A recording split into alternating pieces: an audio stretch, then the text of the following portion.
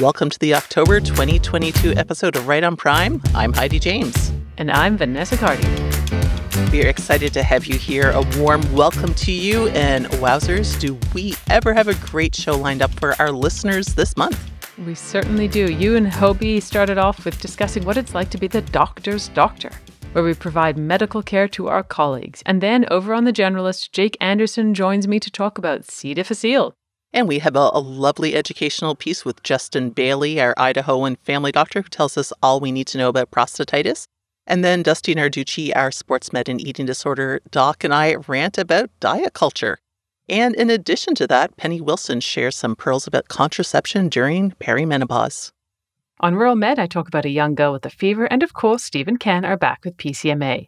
But before we launch into a case, we have some exciting news to share here. You might have noticed that we've had a few urgent care topics thrown into the mix recently. Well, consider those as little teasers for what is officially being launched this month. UC Max, the monthly urgent care podcast. Here at Right on Prime, we're going to carry one urgent care piece a month from UC Max going forwards. And this month, it is a piece on NSAIDs with Geeta Pensa and Bryan Hayes. So tune in for more of that awesome urgent care content. Exciting! It's so exciting!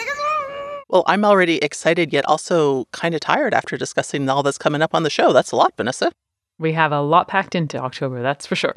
And before we jump into the show, I want to take a few minutes to answer a question from an MRAP listener, not a Right on Prime listener, an MRAP listener who lives in Madison, Wisconsin. And they wrote into MRAP to Swami and Jan and the gang to say, to paraphrase, what in the heck is quadruple therapy for heart failure? And can you please review the new heart failure guidelines for me? So Swami and Jan kicked that over to us because as generalists, well, we deal with heart failure and all of its outpatient, emergency department, and inpatient glory. So let's have at her. Yeah, quadruple therapy for heart failure. I kind of wish we were still back in the era of dual therapy. Remember those simpler days when it was maybe a bit of beta blocker, an ACE or an ARB, some diuretics possibly thrown in for good measure? How and when did we get to quadruple therapy? And what, pray tell, are all of these meds that are in this quadruple therapy? Why are there so many? Take it away, Heidi. Try and break this down for us. Well, you are not alone. I had to sit down and put my thinking cap on to sort my way through this. Think long and hard. There have been a lot of changes in heart failure. And what the quadruple therapy mostly focuses on is heart failure with reduced ejection fraction. So these are people whose ejection fraction is less than 40%. So these are the folks we're talking about here.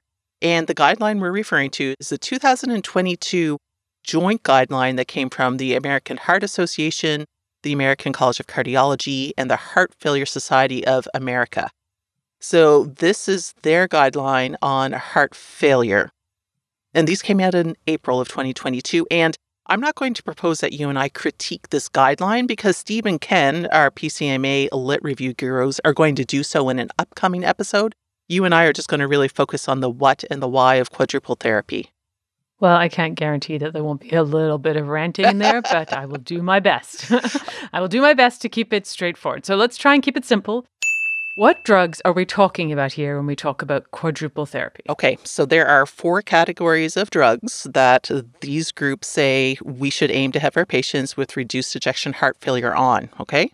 Group number 1. The first group is the drugs that target the renin-angiotensin system, and these drugs fall into the angiotensin receptor neprilysin inhibitor category, which we're going to call here on out the ARNIs. Come with me if you want to live. Okay, so think about Arnold Schwarzenegger, a cute little diminutive Arnold, an Arnie. Okay, got it? All right, number 1, ARNIs. Come with me if you want to live. Group number 2. Okay, number 2, tried and true, the beta blockers. Nothing new here. We still use beta blockers. Okay, got it. I can handle that. Group number 3. Number 3 is the mineralocorticoid receptor antagonist. You probably know this better just by the name spironolactone. Okay, yes, spironolactone. That doesn't scare me. It's interesting to see it kind of so upfront in this recommendation, but I've got you. Group number 4. Okay, and lastly, time to put your diabetes-tinted glasses on because number 4 is the sodium glucose cotransporter 2 inhibitors, the SGLT2s. They're here and they're staying, apparently. Yes, it seems that they are here and they are spreading. But yes, okay, so that's quite a lot to unpack. I mean, beta blockers, sure, that's not too much of a surprise. The mineralocorticoid receptor agonists, again, as I said before, it makes sense.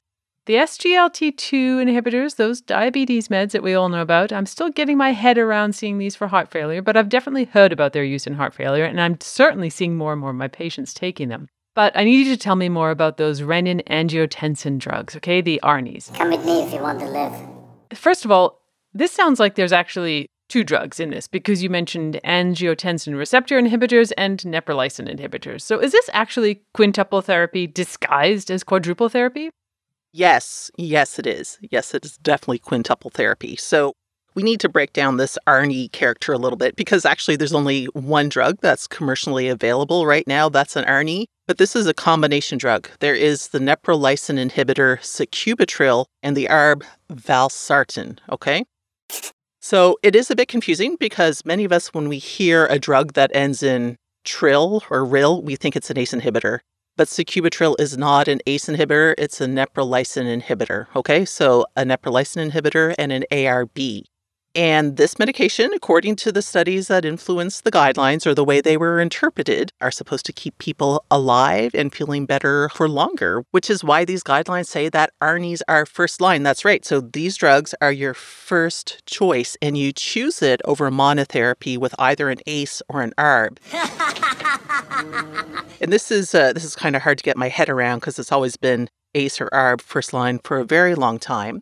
And they also say that if your patient is on an ACE or an ARB, stop it and put them on an ARNI. Okay, so even if your patient was on monotherapy with an ACE or an ARB, you're going to swap them out with an ARNI and then add on the others. Got it. This is a pretty big change. I mean, I know Steve and Ken talked about this medication on the May show earlier this year, and they were not really impressed with the study that led to these recommendations with regards to the ARNI.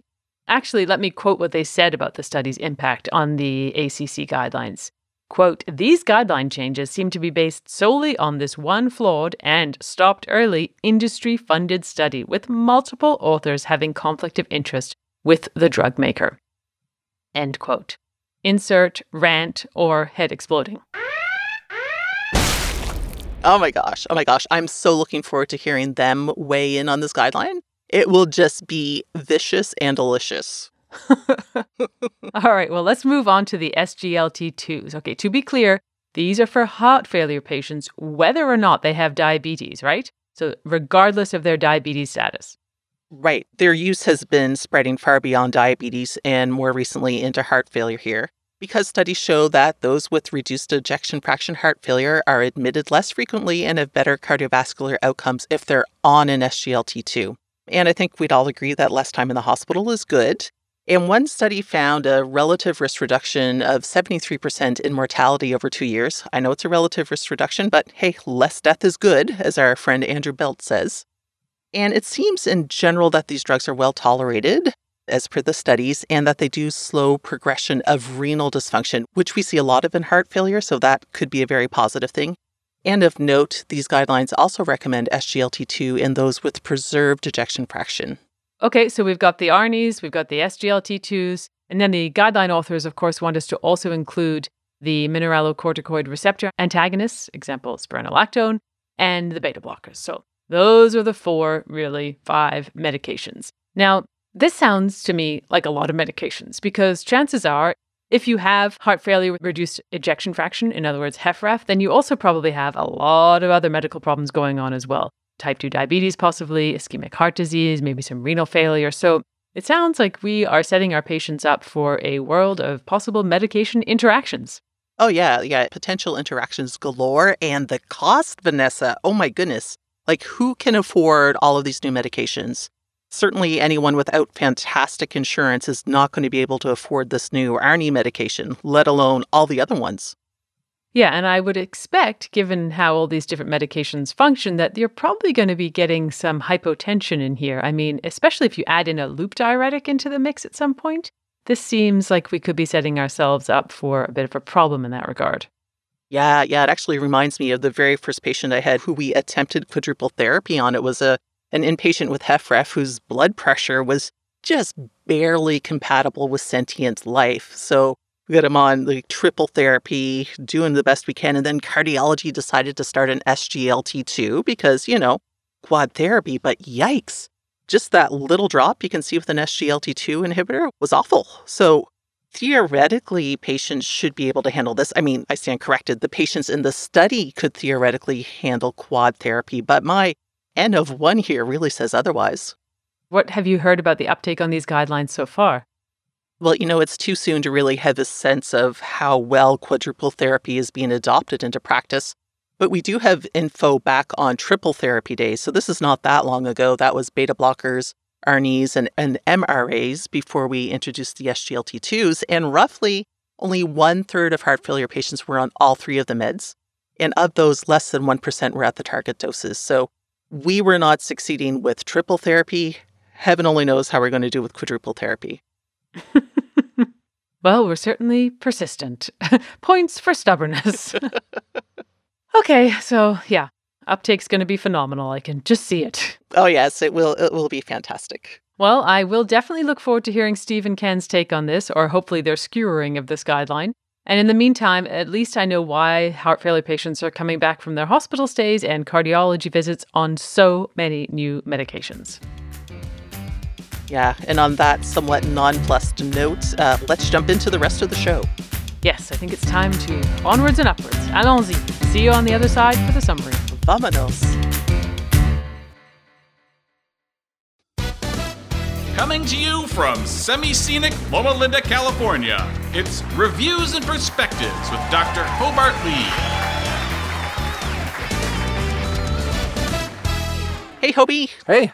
Nice to see you. Yeah, it's good to see you. How you been? I've been great. And guess what I did the other day? What did you do? I was a responsible human being, and I went to see my family physician. What? You did? Yeah, I did. That is crazy. You actually did the thing that we tell all our patients to do, which is, please come see me for a visit. Right? It's like, this is my job, to help you. Good for you. Good for not trying to be your own doctor. But why are you bringing this up? Right. Yeah, we don't usually get into too much personal detail on the show, but every time I go to see my doctor, who is also a friend and a colleague, every time I go, I'm just reminded of a few things. And one is just what a great doctor she is. And also how incredible it is that she cares for so many of our colleagues. She has a lot of physicians as patients, probably more than all the rest of us combined. And it's so great as a doctor to have a quality person to look after me. But that being said, I know from my experience in looking after physicians, it can be really challenging to care for our colleagues. And I know that looking after colleagues sure has been stretching for me as a physician, and it's not always been easy. Yeah, I'll say the first time this happened to me is when I was a resident. And I was on a rotation, an off-service rotation, and I was rotating with one of the other residents. And he looked at me, he goes, "Hey, would you be my doctor?" And I said, "What?" And he goes, "Yeah," he goes, "I've really enjoyed working with you this month, and you seem very smart, and I need to get a primary care doctor. Would you be my doctor?" And I was like, okay. I really wasn't sure. And it wasn't that I didn't want to be his doctor. I was like, what are the rules around this? Can I be taking care of a colleague? And I'm a resident. Can I take care of another resident? How does this work? It wasn't something that I ever had to sort of think about. And all of a sudden I had to think about it. And I was like, what am I supposed to do here?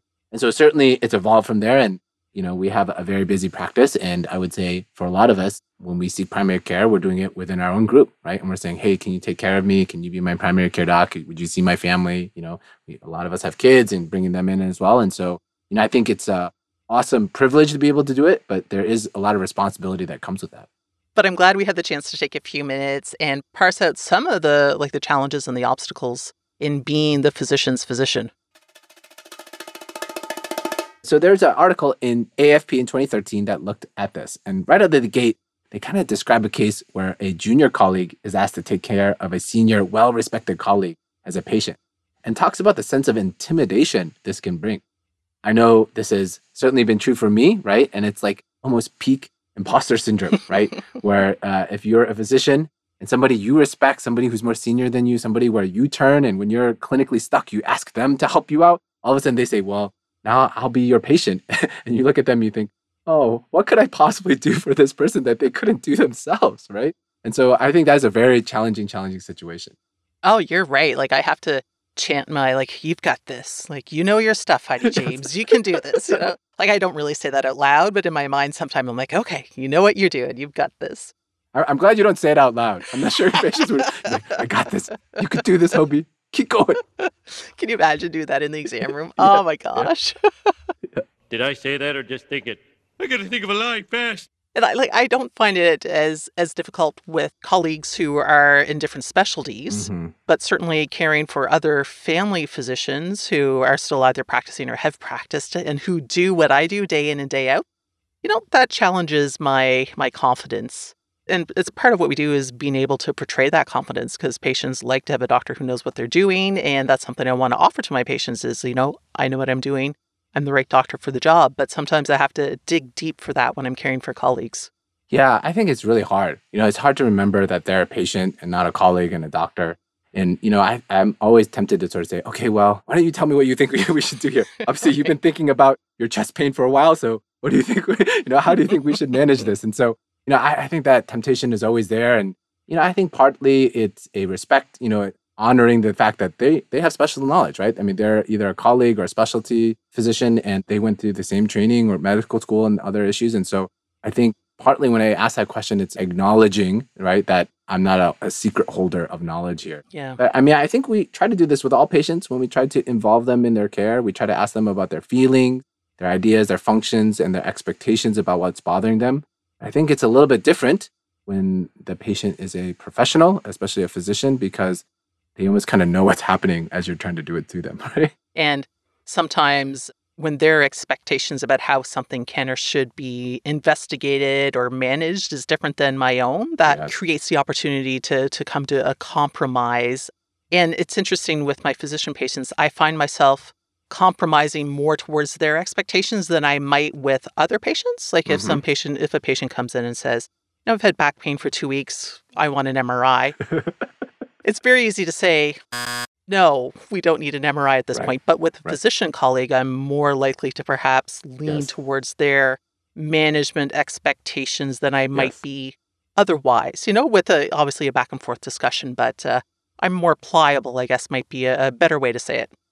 Yeah, I think that's always the case. And there's always this temptation to kind of order excessive testing or to be more aggressive and expedite things that maybe you normally say, well, the normal natural course of the disease might get better on its own, right? But there's a sense that because they're a colleague and the stakes seem higher, we just kind of push ahead. Yeah. And I think part of my tendency to order the test they wonder is appropriate is because over time I've realized that if a physician patient doesn't receive the testing or the caring they expect to get from me, they may ask their colleague to order the test or to do something in. And part of me thinks I would much rather keep all the care in with their physician rather than placing that burden or that awkwardness on another colleague. Yes, the old curbside consult, right? You're on the golf course, you're in the grocery store, you're in the daycare pickup line, and all of a sudden, oh, hey, good to see you. By the way, I need a favor. So, yes. Right. I was talking to my family doctor about my back pain, and they didn't think I needed an MRI. Wink, wink, nudge, nudge. You know, we really need the MRI. Right. And I sometimes struggle with how to address this with my physician patients. And initially, I became upset about it or took offense that they were seeking care from other people. But then I realized, like, this is what we all do when we're concerned or upset. We turn to other people around us to help us out. It just so happens that physicians' friends are often other physicians. Like, I usually will discuss it with them when they're in and say, hey, I noticed we talked about your back and we talked about this, but then I got this MRI. Is this something you wanted to talk about?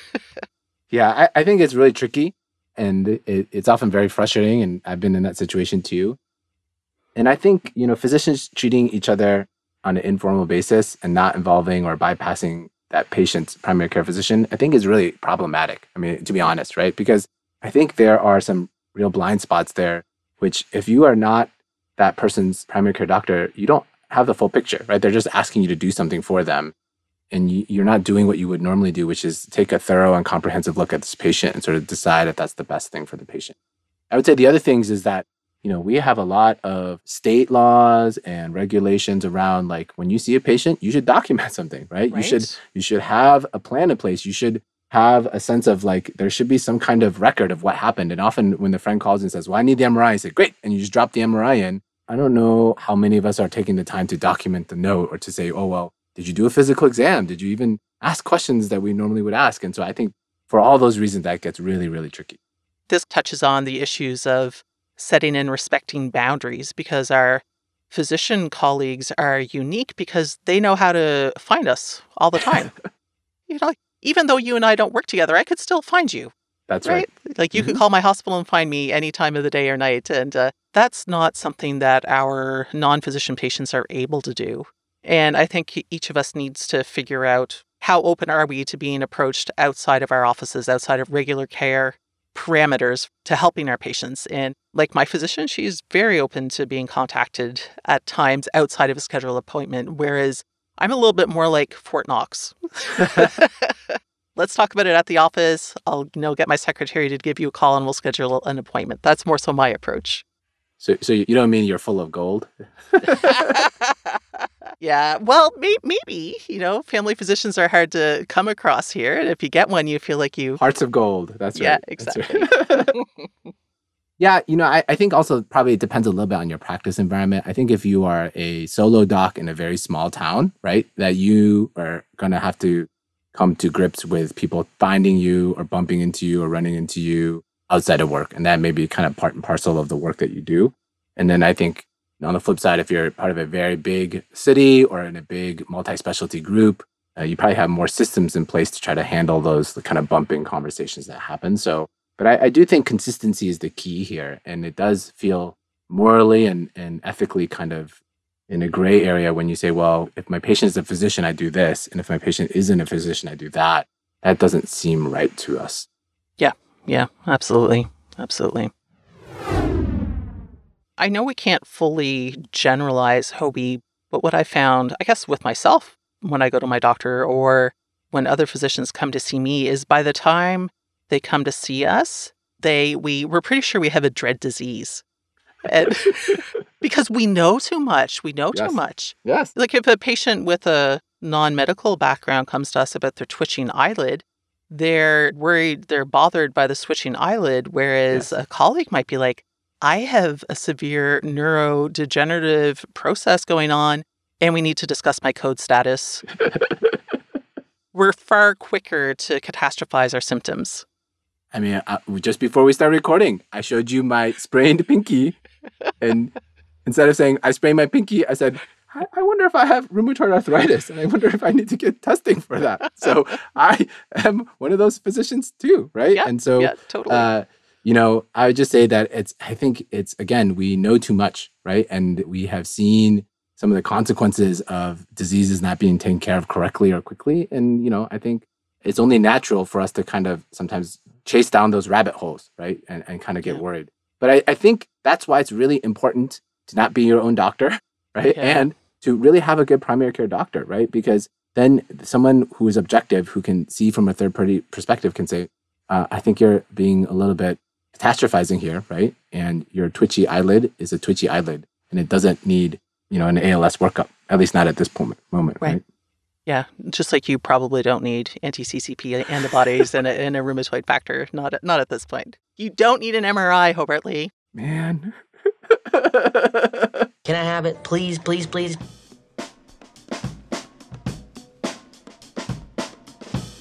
I was unable to track down this article to send it to you ahead of our conversation, but I read an article several years ago that said that physicians are more likely to decline treatments for various conditions. Like, let's say they have a cancer, they're more likely to decline treatments because we will use that, we're so used to seeing the severe complications. Like the people who come to see us are the people with problems. We don't see the people who do fine and have the good results from some treatments. So in some ways, we shoot ourselves in the foot by just remembering the bad things that happen to people rather than being able to look at it objectively and say, yeah, you know what? Maybe this chemo is actually a good option for me. Yeah, it's a selection bias issue, right? Yeah, it is. I could say, for all my diabetics that I prescribe insulin, it doesn't seem to work because they always come back and their sugars are still high, right?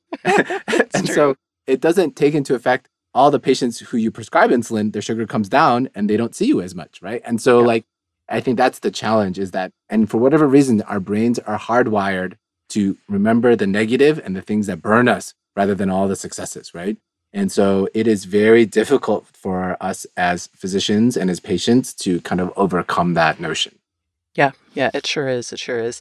And sometimes that's the role of the family doctor, is to gently challenge somebody's preconceived notions and ideas about something. Mhm. And I'd argue that physicians hold these maybe even more strongly than other people when it comes to different treatments and ways to manage illness. The one last comment I'd make is about confidentiality, right? So I think that's really important. It doesn't matter who the patient is. They're still a patient and they're entitled to all the same benefits of confidentiality. So, I would say be careful about those hallway consults with your physician patients, right? Other people can hear, right? And that creates HIPAA issues. And so, I think it's always a wise thing to ask your physician colleague and say, hey, I'd love to see you in the office. I'd love for you to schedule a virtual visit, or can we even schedule just a more private time to talk where you can really do the work as a physician rather than being caught in the middle of a hallway, where you're on your way to do something else. Yeah, it's so true. It doesn't matter who the patient is, whether a physician or non-physician, they're still our patients. So it's good for us to work on getting past our imposter syndrome, to trust our abilities to be a doctor, and to work on establishing appropriate boundaries, and to make sure that we allow them to be a patient and not encourage them to try to manage their own care. Yeah, and patients have choice, right? So your colleague made a decision to see you, right? They could have seen anybody in the office, and yet they chose to come and see you. And so I think, from that standpoint, I always try to remember, like, hey, they see something in my ability, or they see something in the care, or maybe I was the only person who had an opening, but they have come to see me. And so it's my job to try to help them to the best of my ability. Taking it from that perspective has really helped me sort of try to give appropriate and safe care to my patients who are physicians. Yeah, absolutely. And caring for our colleagues can make us feel even more thankful for those who look after us. Absolutely.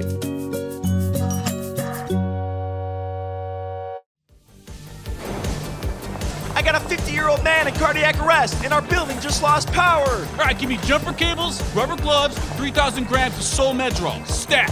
What are you, MacGyver? No, I'm the Generalist. Greetings all, this is Vanessa Cardy, and today I'm once again joined by Jake Anderson for the hospitalist topics that we like to cover here on Right on Prime. And today we are going to be talking about C. difficile. So thank you, Jake, for joining us, and why don't you take it away? Hey, Vanessa.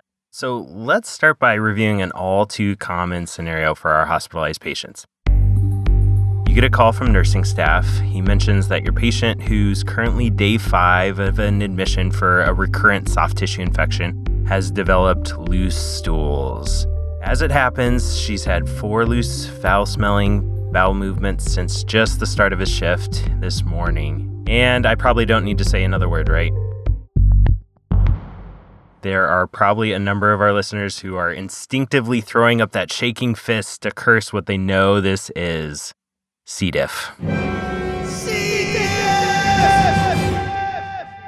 Ah yes, C. difficile. Unfortunately, one of the more common healthcare-associated infections and something that appears to be increasing pretty significantly in prevalence worldwide.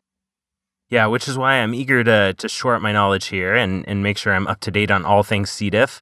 We're going to focus specifically on some of the nuances that I find confusing. So the nuances around testing and then some of the nuances around treatment, because it's not all one size fits all. That sounds really good because this can get very confusing.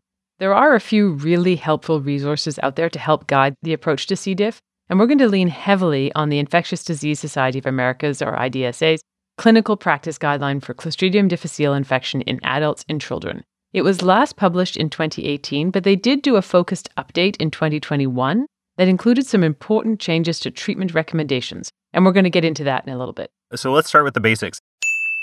And actually, C. diff is now short for Clostridioides difficile. They like to change things on us every now and then. It was previously Clostridium difficile. In addition to being a common healthcare-associated infection, it's actually the most common culprit of hospital-acquired diarrhea. And unfortunately, it isn't confined to the hospital. We're seeing increases in the community as well.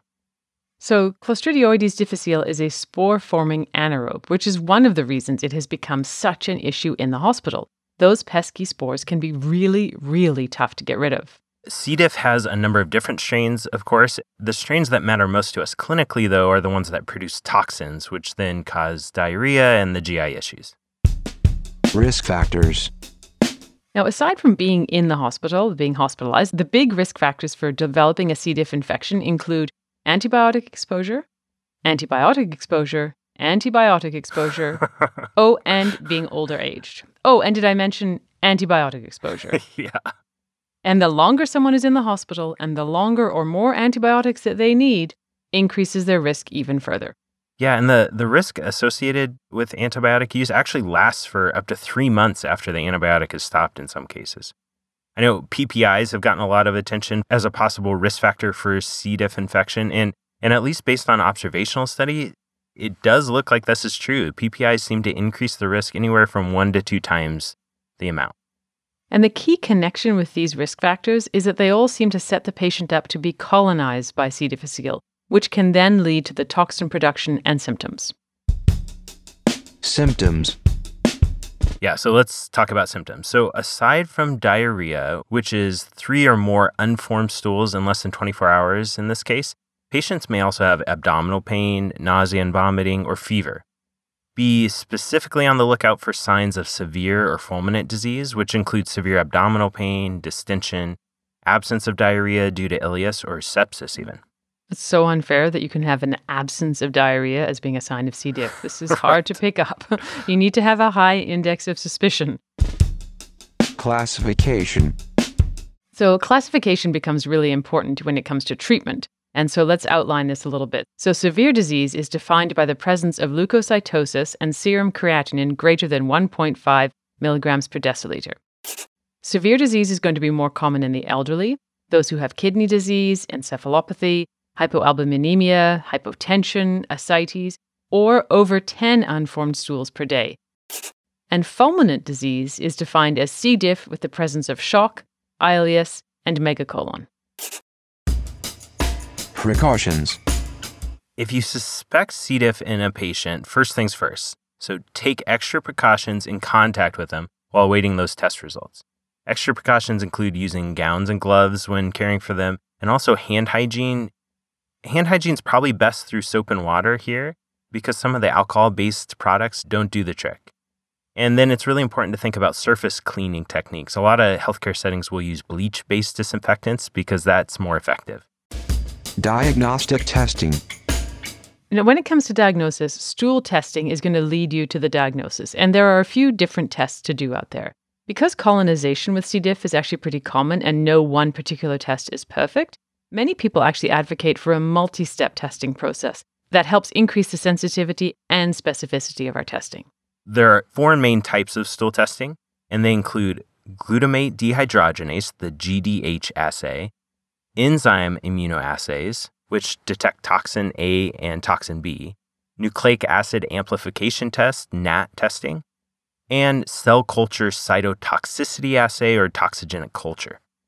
Now, there's a good chance the hospital or healthcare system that you work in has an established protocol for testing in terms of which tests to use first and then what to do, if one is positive. So those if-then situations. So you're going to want to check with your local lab to find out what testing you do.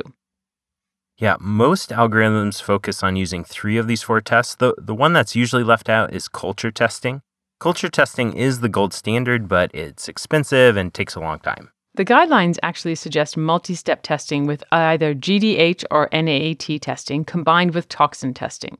If that testing is discordant, then you can follow it up with either NAT if you did GDH, or you can do a culture.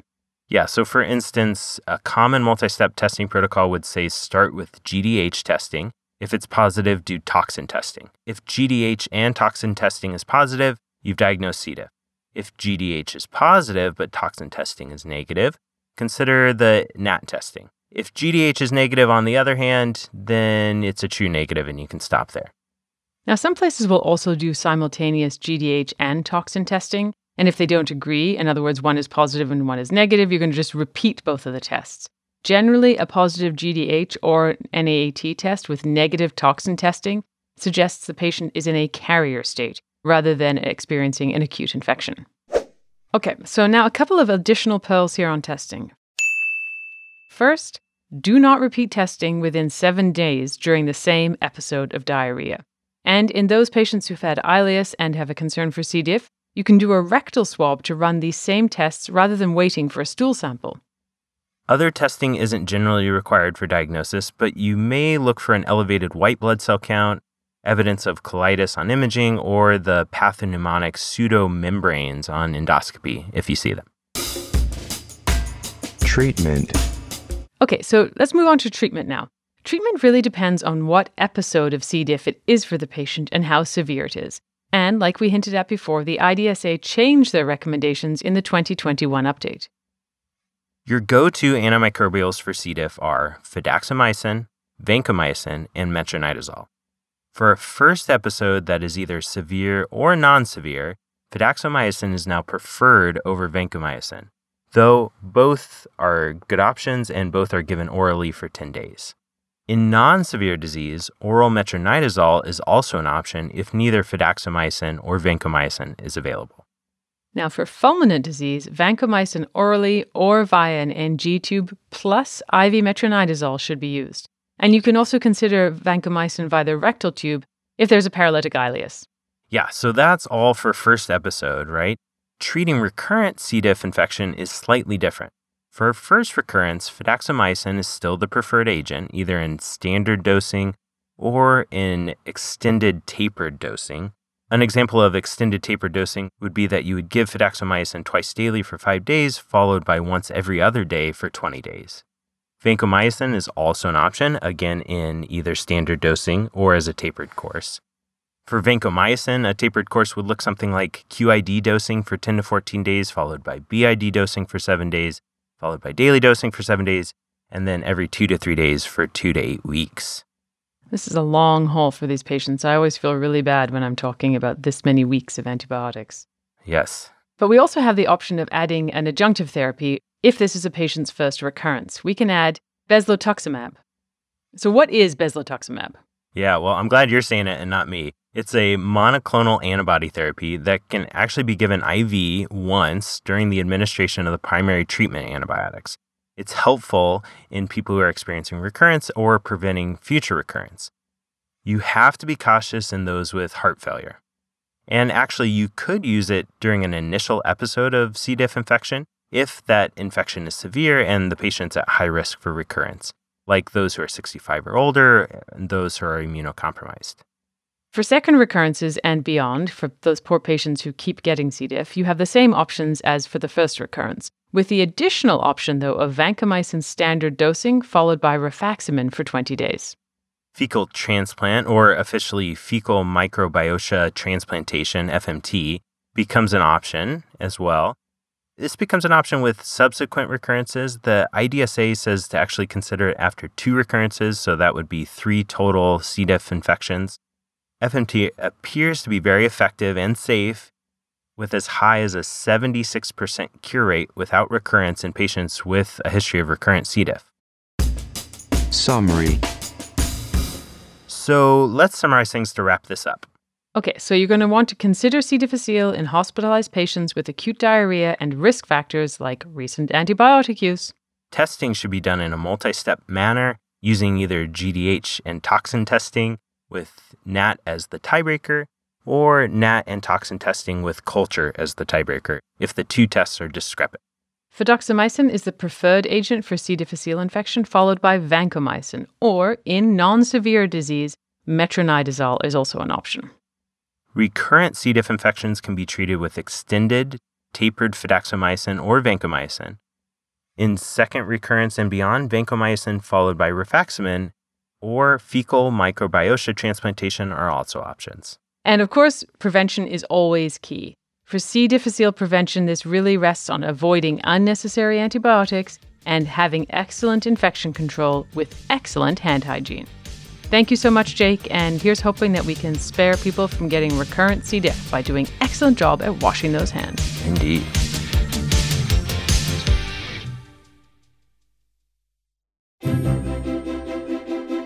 All right, we are back with Justin Bailey, our favorite Idahoan family physician and assistant professor and the guru of all things technical and procedural. Good to see you again, Justin. Heidi, thanks for having me back. We are continuing our Ode to the Prostate series, and this time we're talking about prostatitis. Yeah, so prostatitis is a fun topic, and I think this one comes out and surprises us every now and again. So if I can I start with a case of a guy that came in a few years ago that took me way longer than it ever should have to get to the right diagnosis? Yes, please do, because these are the cases we learn the most from, because as soon as you said that, I thought about at least 5 other cases I've had that took me way too long to figure out. It was probably because it was my neighbor, right? Like, I don't know if your world is. All my neighbors are in and out of the practice. Awkward. He's a 45-year-old guy, comes in the office. He's been having kind of chills at night, a little bit of fevers. He's like, yeah, I had a fever, it was up to 101. It's hurting when I pee. I don't feel great. I'm like, easy, UTI. Why does this guy have a UTI, right? But he hasn't had any risk factors, right? He is circumcised. He's not had any new partners. Is currently not sexually active. There's no change in habits. And he complains of this deep pain down in his pelvis. His exam's unremarkable, except for his prostate is, and I would put emphasis around mildly tender. So you can really get in there and push, and I feel like that's kind of our classic, like, well, tender prostate's just going to make this a slam dunk. And it's maybe where I got a little bit off on my track as I pushed on it, and I'm not a shy guy about doing a thorough exam, and just wasn't that tender. It was lightly tender. So I did a UA. I was like, this I think is UTI. Prostate's not crazy tender. It was positive for E. coli. He'd never had a UTI before. And so I was like, well, maybe, what is this? I think it's still probably this. I treated him for UTIs, 2 weeks of antibiotics. He got all the way better. And then a month later, he's back in my office and he's like, it all came back. It's all worse. Right? And that's when I'm like, okay, maybe you should try harder and do your job, right? Like, be a doctor and get the right diagnosis, because a 45-year-old guy that has no risk factors has probably not got a UTI for the first time ever in his life. Right. Maybe this is prostatitis, right? So prostatitis is what's going on with this guy. Who gets it? And I don't know that I've got a great answer for you why, but this young to middle-aged man is the person who comes in with this. Now, there's certain risk factors that are going to increase our chance of getting this. If you've got a urogenital tract infection from something else, it's going to cause all that tissue to already be infected, already be inflamed, and allow something else to get up to the prostate. You've had a stricture, you've had prostate biopsies recently, inflamed tissue again, or you're in an immunosuppressed state. You just can't fight off that 1 or 2 bacteria that are always going to be there. Those are going to increase our risk for it as we move forward. Now, this can come from a lot of different things. So as we look at the microbiology of what gets up in and causes this infection of the prostate, I think most of us are just going to say it's E. coli, right? E. coli is just going to be the bulk of it. And it is. It's E. coli. It's about 58 to 88% of studies come up with that.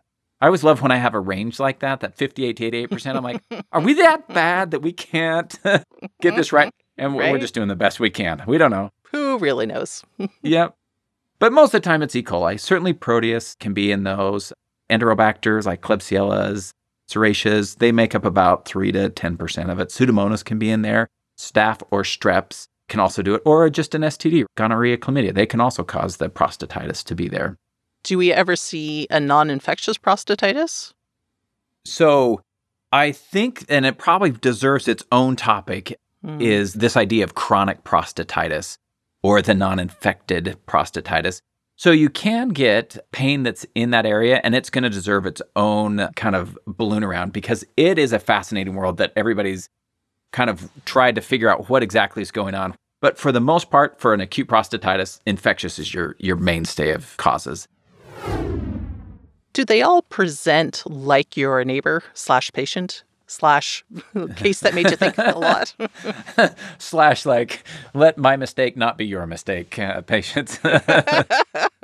When they come in and they're acute, right, like they don't look good. I feel like you get that bacteremia and you just don't feel good. They just acutely feel ill.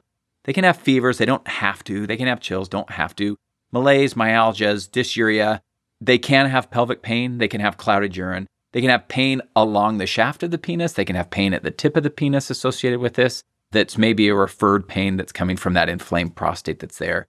They can also have inflammation symptoms associated with it, like difficulty voiding or dribbling. They can have hesitancy or urinary retention due to that prostate being swollen. And then when we go and we do our exam, right, because we should do an exam for this. We should do a digital rectal exam. And so when you feel it, like the classic is firm, edematous, painful prostate.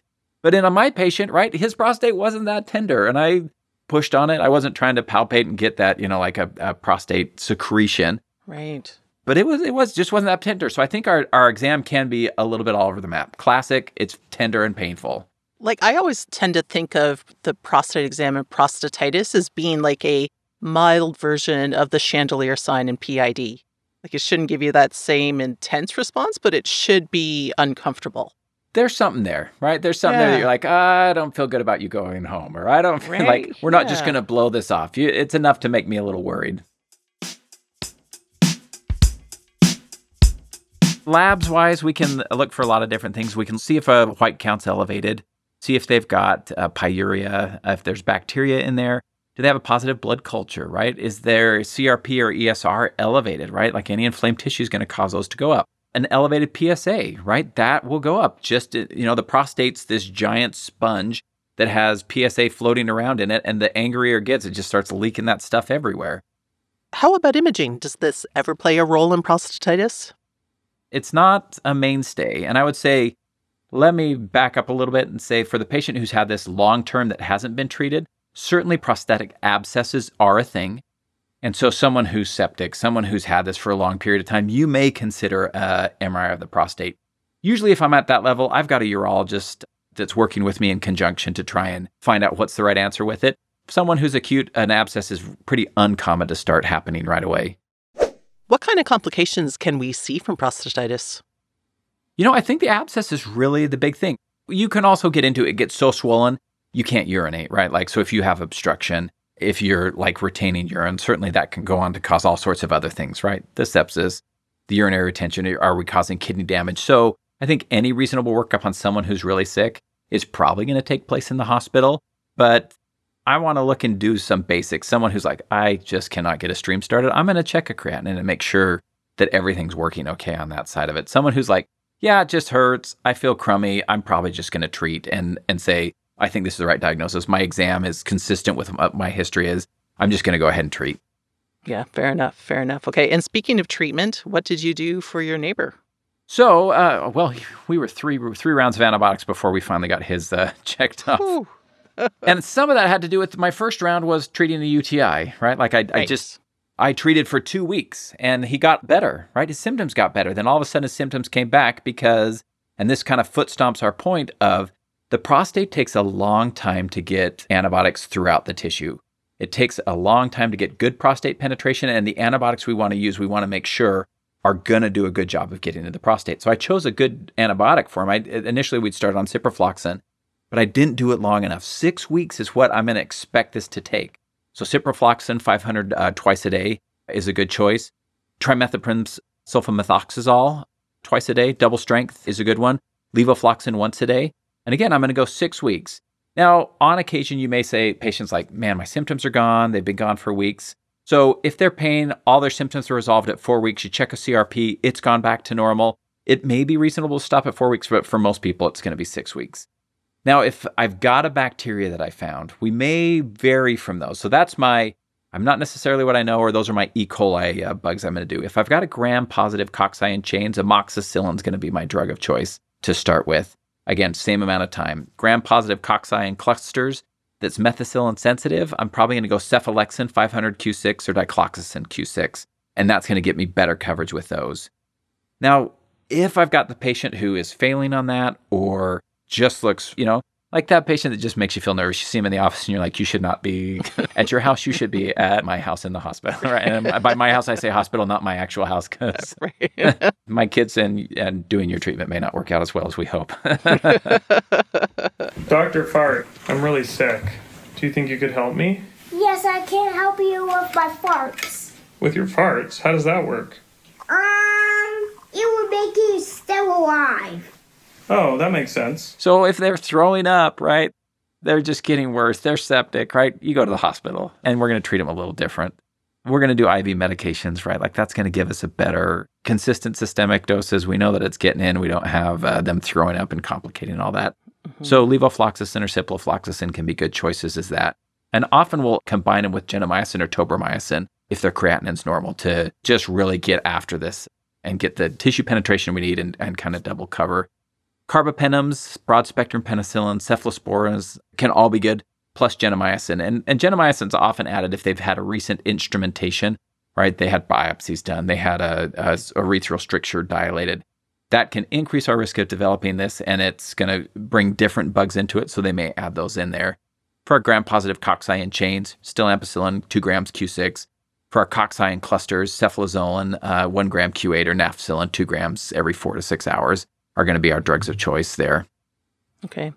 At which point would you involve urology? And I know this depends where we practice in our local resources, but what's your comfort level? When would you say, hey, I need a urologist to get involved? Anything outpatient I usually feel pretty comfortable with.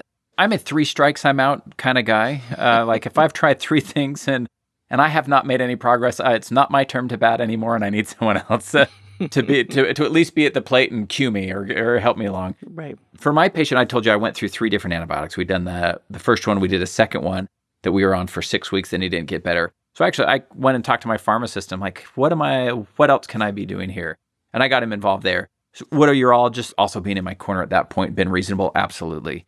If we've tried multiple things and it's just not getting better, maybe the picture we're seeing is a little different. I would probably have at least a curbside, if not a formal consult with the urologist at that point.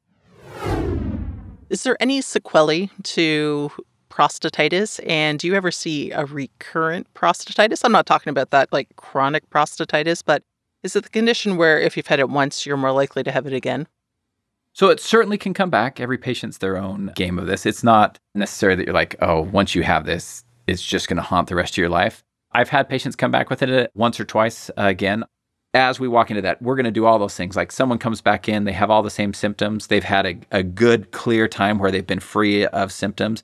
Look, I had this 2 years ago. It's very similar. We run another antibiotic course. It all goes away. We'll see those a couple times. Patients for me who are seen coming back, if they've come back a third time and they've had it again, my 3 strikes, I'm out rule. Right. I'm going to be asking someone else, hey, what am I missing in this? I've looked at this. I've thought about all these other things. I've done these extra tests for the differential. I feel like I'm missing something. And for some of those, they've come back and said, it's just prostatitis again. That's just who this patient is. For that chronic prostatitis, that may be there. Or someone who just never got better all the way along. Did I miss an abscess? Is there some source of infection in there that we're just not getting to? I think are the questions that I'm going to be asking myself. Okay, that is a helpful overview. Now, how is your neighbor? I should ask. He's all better. He hasn't come back in 3 years, right? Like once I got the right diagnosis, we got him through all his antibiotics. He's been great. All of his symptoms are gone. He's just, it's been great. Take-home points. What are the take-home points, the short snappers that we all need to know about prostatitis? I think first, think about it, right? Like that patient who comes in, it can occur in as young as teenage years. It's uncommon there, but that younger to middle-aged male patient who comes in has new onset symptoms, that pelvic pain or urinary tract symptoms, who doesn't have necessarily a risk factor. We do a bit of a workup to find out, and it's not any of those other things, just have prostatitis, right? Like have that in the forefront of your mind of like, this is a possibility that we can be considering for it. I think for most antibiotics, I keep most antibiotics in my, I'm going to go look up when I need this category. Yes. Some people keep all that in front of them. There's really good tables that are out there that are quickly accessed to say like, here's where I'm going to start. For the most part, it's going to be either your trimethoprim or your Bactrim or your ciprofloxacin are probably your 2 first choices. They've got good prostate penetration. If you've got a culture back, right, from a urine culture, something else that's one of those other ones, down some of our gram-positive, your penicillin-based ones are going to be your place to start. But if you don't remember, right, nothing's going downhill super fast. Just go look it up. It's okay. Absolutely, absolutely. That's perfect. So thank you so much for this great overview of a not that common, but common enough that we need to know it when we see it. Diagnosis. You bet. Perfect. Thanks, Justin. You're welcome. Thanks, Heidi. Have a great day.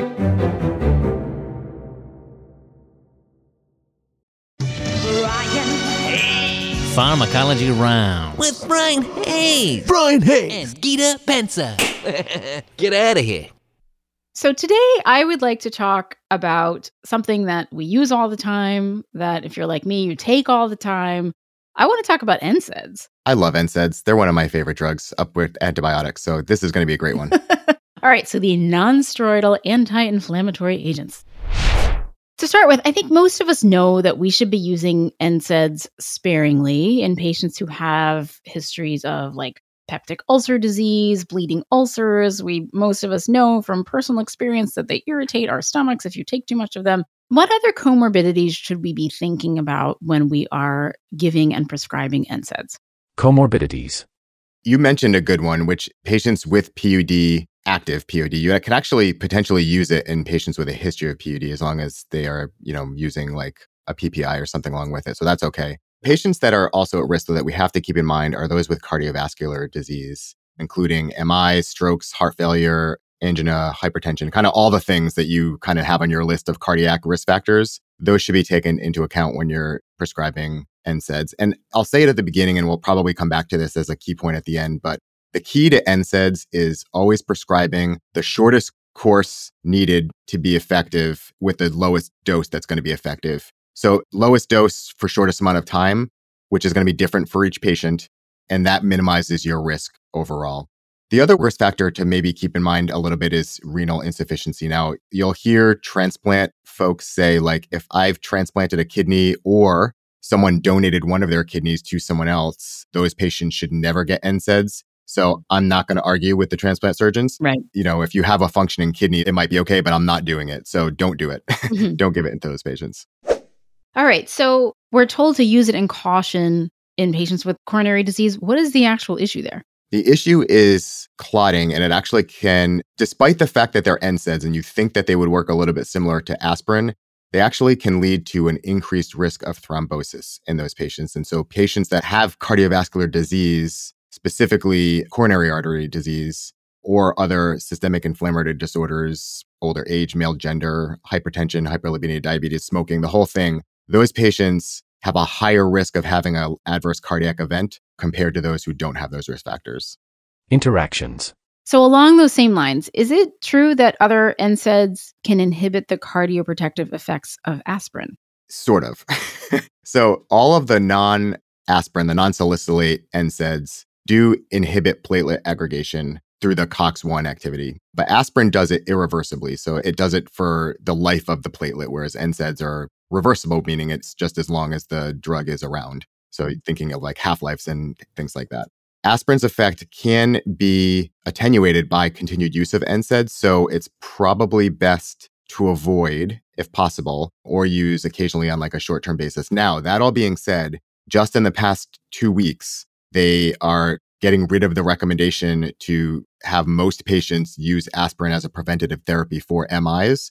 So over the next year or two, we as practitioners may see less patients that are using aspirin for that purpose, and this may become less of an actual issue. All right, time will tell. So still thinking along the lines of med interactions, what about NSAIDs and anticoagulants? We know we shouldn't be using NSAIDs longer term, but what about that one-time dose of ketorolac for a patient in the urgent care or ED with acute pain who happens to be on Coumadin or rivaroxaban? Just once, in the interest of sparing opioids, is it safe to give them just a very, very short course of NSAIDs or even like a single dose? Yes, it is for most patients. I think one of the implied talking points here is that by doing this, we're hopefully going to avoid other therapies like opioids, which I think that the benefit outweighs the risk for in most of these cases. Now, if you're thinking about like this patient's going to need to be on a month of NSAIDs, I don't know why you would think that anyway, but if you did, and they're on warfarin or one of these anticoagulants, I'd be really hesitant to do that because you don't know how much they're able to get monitored, if they're on a drug that even is going to be monitored. So definitely not that, but the one-time dose in urgent care or a 3-day course to treat some sort of musculoskeletal pain that's going to let you avoid opioids, yes, that should be fine. Okay, because that's what I've been doing anyway.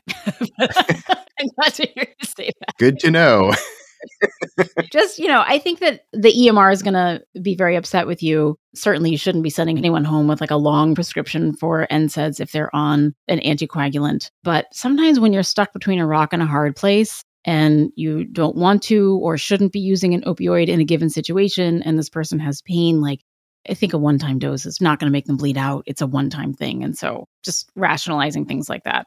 The other way to rationalize this in a way is that these are all, for the most part, outside of ketorolac, over-the-counter products. And so as long as we're educating our patients on anticoagulants about the safe use of them, then, they can go to any pharmacy and buy it anywhere. That doesn't even have to be a pharmacy. They can buy it anywhere, even on Amazon. So you can get like the 1,000-count bottle from Costco. So, by you just not prescribing it doesn't mean that the patient can't just go and get it anyway. No. So it's important to have that talk Yes, with them, I probably. agree. But when you're stuck like that, perhaps a one-time dose isn't the worst thing in the world. Yep. So what other NSAID interactions should we be aware of? There's a lot of them with NSAIDs. I'm going to try and keep it to ones that we may actually see in the urgent care and kind of like the urgent care sections of EDs. So all but aspirin are highly protein bound. So if there are other drugs patients may be on, like phenytoin or warfarin, that are also protein bound, when you give them NSAIDs, the NSAIDs can displace the phenytoin or warfarin from the protein, making it free, basically raising the activity of the drug because it's not bound to the protein anymore. So am I going to avoid them? No. But should I just be wary of that? Yes. They all kind of inhibit some of the cytochrome enzymes, so you got to be a little bit wary of that. Now, the good news is I'll tell you is a lot of the drug databases that you have available to you in urgent care, you can type in whatever NSAID you're thinking about with like their list of medications, and it will tell you what the most important interactions are. So you could use anything like Micromedics or Lexicomp or Hippocrates, any of the ones that are out there you can use, and they have this functionality. So that's nice. Methotrexate is something that we sometimes see in patients. NSAIDs can decrease renal clearance of that. And then I try to avoid it in patients on ACE inhibitors also, just because they can kind of mess with the vasodilator, hyperkalemia, prostaglandin effect, those things together. As we know, NSAIDs can increase the risk of peptic ulcer disease, particularly in patients that have had it already. And that's even higher in patients on steroids. So if there's a patient already on steroids, it might be something I'd be like, let me do a couple days, but no longer than that. Yeah, we run into trouble, I think, with that sometimes with pain or really trying to tamp down inflammation. And we're like, here's your steroids, here's your NSAIDs. And then we don't think about their stomachs. Yep, that's exactly right. And then the last one, which is a little bit related, is that so many patients are on SSRIs. When you add an NSAID, particularly like a prolonged course, so this is not like the one-time dose type thing, they can increase the risk of GI toxicity also with the SSRIs. So just, again, if they're on those, then don't prescribe like a month's worth of NSAIDs. I did not know that one, the SSRIs. All right, I taught you something. Yay. You did. And so maybe you could do it with a PPI short term or something like that.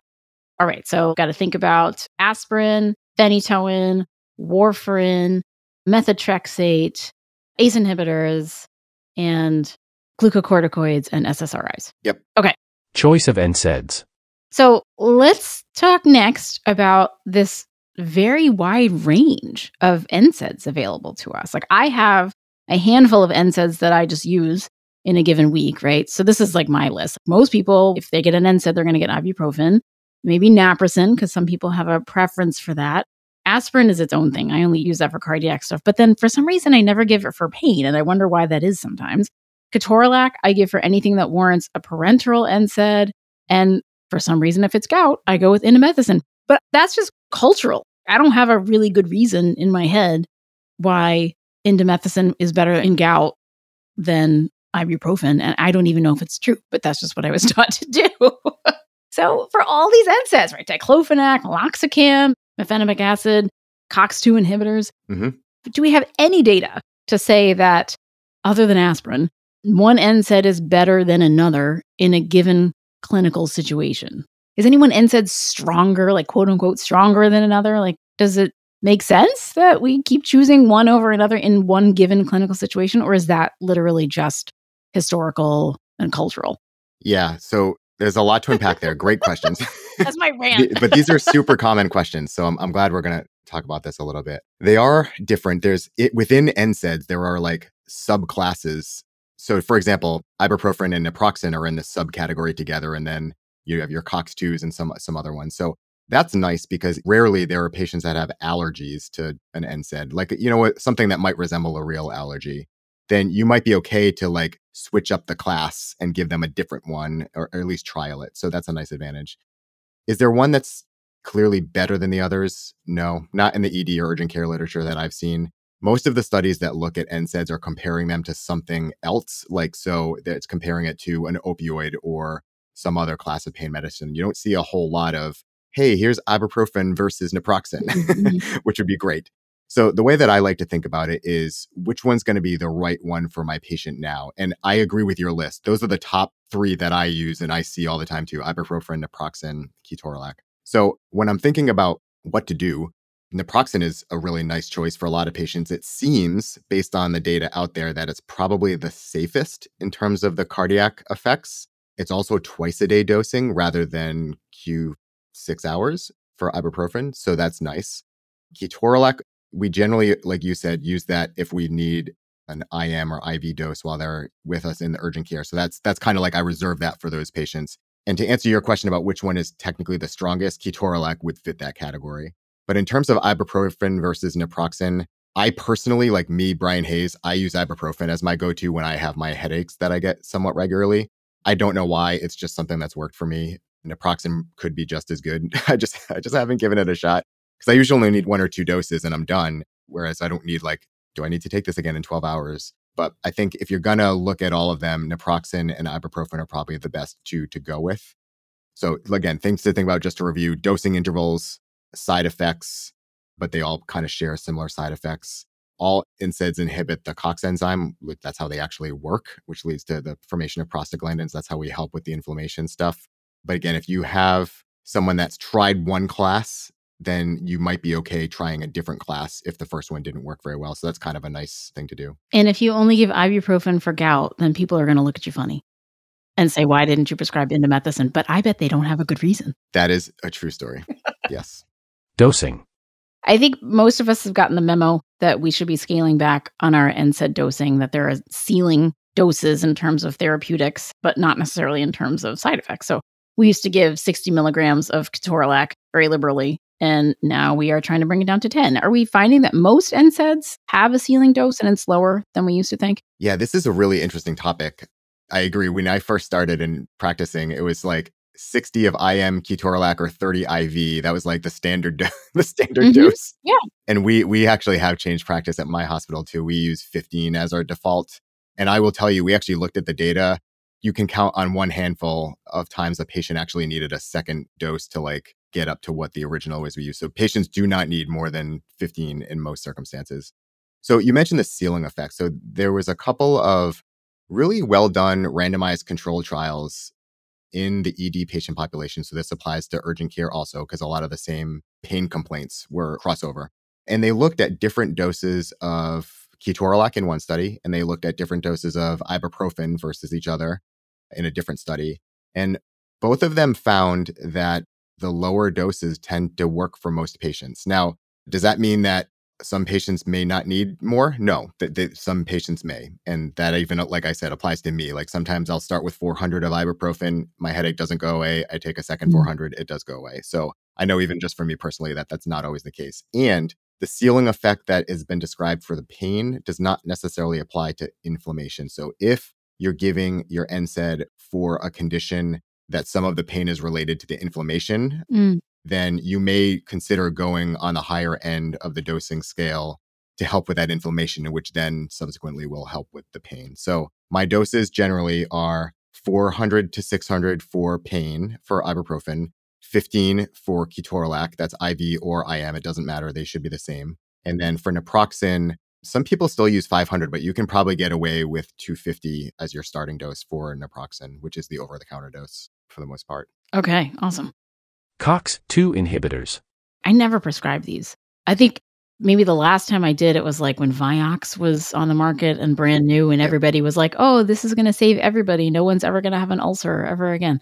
I never prescribe these now. I just don't think about them much. Like, should I be thinking about them?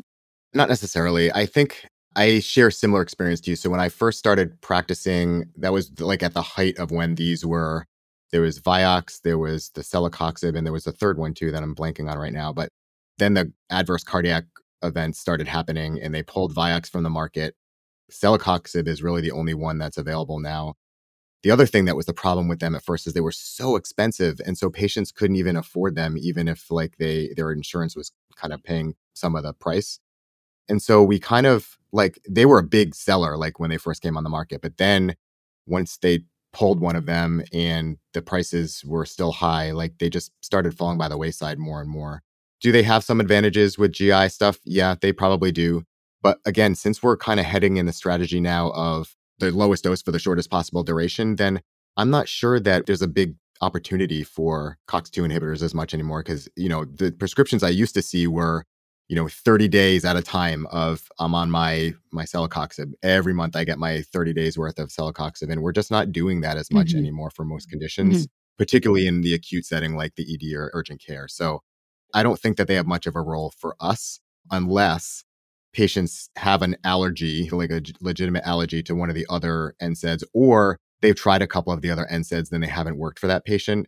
Totally think about, the COX-2s, but I don't think that they should be at the forefront. Okay. Combination OTC agents. So one more question about ibuprofen. So there are these new dual dose over-the-counter brands that have ibuprofen and acetaminophen in them. Is there any evidence that those two agents act synergistically? Like we give them in the same 24 hours often, but is there evidence that those two act synergistically, or is that all baloney and just for convenience and accidental overdose? Yeah, the toxicology side of me is definitely leaning towards the last part of your question there about accidental overdoses. And the reason is you go to any pharmacy or grocery store or anywhere where they have like a big selection of analgesics and just try and count how many different products have either Tylenol, like acetaminophen, or ibuprofen in it. And some of them don't even say Tylenol as part of the brand name or Motrin or whatever. And so it's so confusing. Yeah, patients do not understand that. No, they don't. Or they don't understand that I'm also taking my hydrocodone that has acetaminophen in it. I had no idea, or whatever. So I do think that there is a risk of these combination products being misused and causing accidental overdoses. That being said, for certain conditions, you may consider using both of these together, meaning both acetaminophen and ibuprofen, because they attack pain differently. And then obviously ibuprofen has the additional anti-inflammatory effect. So I'm okay with using them together. I would just use them as separate products. I'm not actually sure the cost of these new dual ones either. I don't know if it's that much more. But you can just buy them both generically. And I know we used to tell people to like separate them out. So take your acetaminophen every 6 hours and then 3 hours after that, then start your cycle of ibuprofen. So basically every 3 hours you're taking something. That's ridiculous. You don't need to do that. You can take them both at the exact same time. So for that, this, putting them together in one tablet is an advantage. But I think just for safety reasons, we should probably keep them separate because most patients won't actually need both of them. They can start with one, and then if they need to, they can add the second one on board. And, a lot of patients are kind of aware that there are 800 milligram ibuprofen prescriptions. So they're kind of used to popping extra ibuprofens. And my 2 cents is that I feel like this is sort of a dangerous situation. But okay, let's wrap this up, Bryan. I have one last question for you because I know how much you love NSAIDs. Are you ready? If you were an NSAID, which one would you be?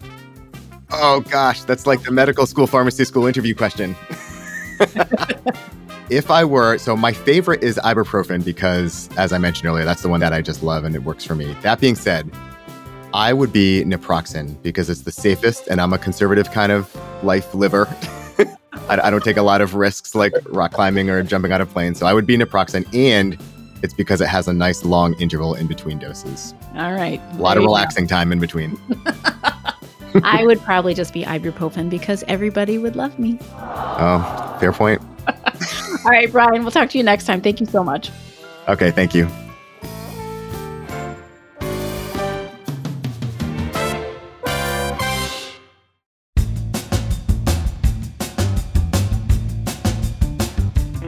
I'm here with our in-house eating disorder and sports med doc, Dr. Dusty Narducci, and today we are talking about, well, to say talking is probably a bit unfair. It's actually, we will be ranting about a topic that is near and dear to our hearts in family medicine.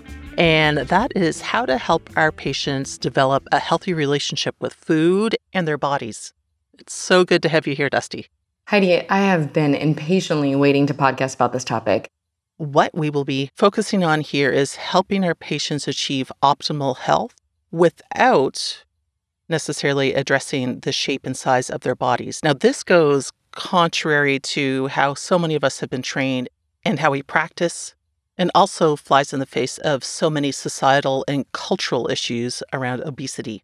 cultural beliefs about beauty, health, and worth, like really can inhibit us from accepting ourselves, and it may even prevent self-compassion. You're right about that, Dusty. Losing weight can be very, very difficult for many patients. And also, frankly, it can be demoralizing and can create feelings of shame when they are unable to do so. So I often wonder, how can we help our patients be the healthiest they can be at the size that their body is? Accomplish that first, then if it's still clinically indicated, then focus on changing the shape and the weight of their body. And so much of obesity and what we weigh is determined by factors that are outside of our control. Like, we exist in an obesogenic society. So asking people to assume sole responsibility, or assuming they have sole responsibility for how they look, ignores broader factors and forces that are at play that influence us in ways that we're probably not even aware of. Yes, you're so spot on. And I know one of those forces is so-called diet culture. And I'm sure some of us have, heard that term diet culture before. It's like a set of attitudes that worship this specific body type, and it equates with an individual's health and worth. Our culture is governed by this narrow view of beauty and health. There's so many cognitive distortions surrounding food and health. We tend to label food as good or bad, like we just talked about, and then experience guilty feelings when we eat these bad foods, but then we're put on a pedestal when we eat good foods or we exercise too much, and it just reinforces this behavior. I've lost 16 kilos on the new, more balanced Atkins plan. If I can do it, so can you. Join me to lose the weight and feel great. In actuality, like you just said, there's no right body shape, size. There's no correct way to eat or best method to exercise. We have this hardwired weight regulation system that's really not in our control really at all. There's this part that we can, but body weight commonly fluctuates between a given set point of 10 to 20 pounds. That's a pretty large range. Let's explore this in a little bit more detail, Dusty. Can you expand on why diet culture is so harmful? It teaches us that our success, happiness, and worth, it's based on what we look like. Plain and simple, there is no research supporting that weight loss programs or products improve happiness or achieve an initial or sustained weight loss over a 2 to 5 year period. More than 90% of people regain the weight they lost, with most regaining more than they lost. The message of diet culture is that you're not enough. This is your problem and it's your fault. Most people blame themselves. So they find this new diet or this new program when they fail to lose the weight. And the cycle just starts over and over and over again. This is where I struggle as a physician. I feel like we've been inculcated that the right answer to our patients with obesity's health problems is to tell them to lose weight, because losing weight will fix any number of their health-related concerns. But why would I encourage anybody to only do something that there is a 90% chance that they're going to fail at it, that they're not going to be able to lose the weight or sustain that weight loss? Why would I be that mean and tell somebody, yeah, this is going to fix your problems, but there's actually a less than 10% chance that you're going to actually be able to do it? Why would I do that? Why would I not encourage them instead to, let's work on, how can we help your body be as healthy as it can be at the size it is? There's so many options. There's exercise, there's mental health care, there's medications to help treat conditions. Why do we focus on insisting our patients lose weight? Like you said, we need to start to teach them about self-acceptance and compassion and focusing on things that are more important, like personal wellness. For sure. Now, tying this into your area of clinical expertise, do you know if there is a link between diet culture and eating disorders, Dusty? Yes, eating disorders are multifaceted. It's an illness. It's very complex. It's not just what the media says. But diet culture almost normalizes disordered eating behaviors. And it's making diagnosis and management that much harder. And not to mention, it's a pathway for developing a clinical eating disorder. Right? That is what pushes them down that road. It's, let me eat a little bit cleaner. And then if you have the genetic predisposition, that environment, you use it as a coping skill, you're super hard on yourself, that perfectionistic personality, you just created the perfect storm. Now, what can we do to stop the impact of diet culture on our patients? embracing anti-diet culture. I think that's the best. There's a fantastic book called Anti-Diet Culture, which will be in the show notes. When I say anti-diet culture, I'm not talking about anti-nutrition and anti-health. It's communicating to ourselves, our patients, and the community that we should strive for healthy body and mind, not aim to modify our appearance. In the past few years, we've really started to see the rise of movements that oppose diet culture, that challenge the belief that people who are obese or overweight cannot be healthy. And I'd say the most prominent one is the healthy at every size movement. Could you tell us a little bit about this? It's a movement that really supports health while being compassionate, respectful to ourselves and others, regardless of body size.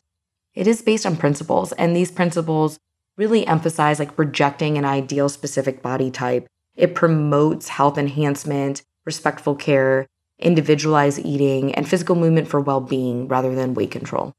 I've also seen in the media and in social media people talking about intuitive eating, and this seems to be a complementary concept to healthy at every size. What does this involve? Yeah, so intuitive eating, it was coined in 1995 by registered dietitians Evelyn Triboli and Elise Resch, and it's based on 10 principles. The general idea of an intuitive eating is to promote the use of internal physical cues to decide what, when, and how much to eat. This philosophy really totally rejects that diet culture. It honors the hunger. It encourages peace with food, challenges the rules created around food, and it advocates for mindfulness, and just all while promoting that body acceptance. We often think of diet and exercise together, and is there a similar approach to exercise? Is there intuitive exercise? Yeah, what if exercise was mindful movement or physical movement to understand your body, shifting focus to how your body feels and moves rather than how many calories you're burning? Not checking and recording every single step, every activity, and using that validation, but instead use the time to relax your brain. Let your body do what it's capable of doing. Okay, Dusty, it's all well and good for us to discuss ideas because that's important, to discuss trends, that's important, but we definitely let evidence guide our practice. What research do we have on these topics? Research has found that those who give themselves full permission to eat the foods they enjoy are more likely to rely on internal rather than those external cues of hunger and fullness. They're going to be less likely to eat past fullness, including binge eating behaviors. They're going to experience less guilt with eating. They're going to have more positive self-esteem and a better body image. Research has found that intuitive eaters have a higher HDL cholesterol and a lower triglyceride, in addition to lower body mass index compared to your non-intuitive eaters, and also a lower cardiovascular risk. Now, Dusty, the healthy at every size movement, the moving more towards encouraging health in somebody's pre-existing body shape, body size, certainly has its critics. In fact, I was scrolling through Reddit the other day and found this thread of people just completely blasting fat acceptance and the notion that a larger body could be a healthy body. What do you say to these critics? I'm glad you asked that, Heidi. It's essential to consider the controversies and concerns of all theories. This is how we cultivate medicine, right? As passionate as I am about this, there are noteworthy flaws in our current HAES research. Research is limited. Most are very small sample size, and most studies only included normal weight, overweight, and class 1 obesity, not morbid obesity if you're using that BMI scale. So concerns that HAES or similar philosophies will promote overeating with increasing body weight being ignored, of course, has led to apprehension. Associating obesity and chronic disease may prevent people from being healthy at every size, particularly in the case of extreme obesity.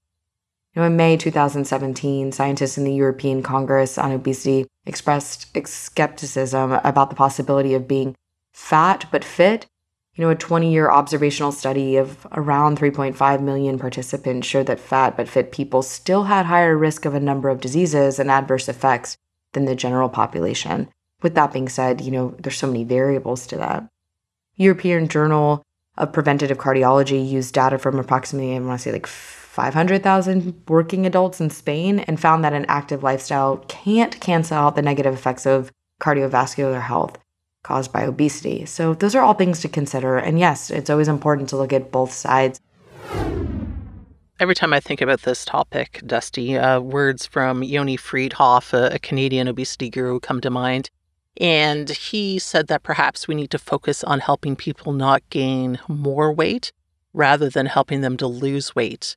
And this is where I think that the HAZE movement would be very useful, helping people to become comfortable with who they are, with the bodies they inhabit, and to help them feel like they don't need to do a diet and then gain that weight back and gain even more weight. Like, it feels to me like even just helping people accept where they're at will prevent future weight gain.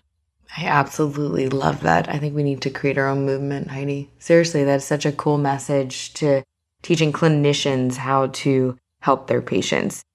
And I think the first step towards that is to have all of us clinicians examine our own attitudes and thoughts about obesity and about people who have larger bodies, because what we think influences how we act. We need to really understand our own weight bias, and it starts there. This is kind of shocking for a lot of people when they start to explore this, but when we're inundated with this diet culture and these stereotypes, it's absolutely reasonable to develop prejudice and consequently discriminatory behaviors. I mean, tools such as the Harvard implicit bias, these tests can be so helpful to kind of tap into your own beliefs, because if you feel that way, that is what you're portraying to your patients, whether you want to or not. Yeah, so true, so true. Now, Dusty, I have patients, we all have patients, for whom the size and shapes of their body causes them tremendous psychological distress. Now, in addition to helping them from a medical perspective to obtain the best health possible for them, is there another tool we can be using to help with the psychological and emotional aspect? Yeah, there's enhanced cognitive behavioral therapy, also CBTE, that specifically focuses on body image. It helps to enhance the importance of other domains of self-evaluation, and it reduces the importance attached to shape and weight. Learning to be mindful is key, and it really can help with almost any distressing emotional response. But there's lots of roots to this, Where is this need for perfection coming from? I mean, that really has to be explored. What other tips and tricks can you offer?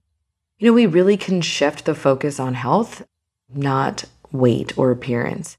Instead of obesity prevention, use the term health promotion and saying larger, smaller bodied instead of overweight and obese, to avoid that weight-biased stigma. In my clinic, I make sure to have chairs that fit all body sizes. I don't weigh my patients unless it's for an eating disorder patient that the BMI is essential for insurance purposes. And if I do, it's a blind weight.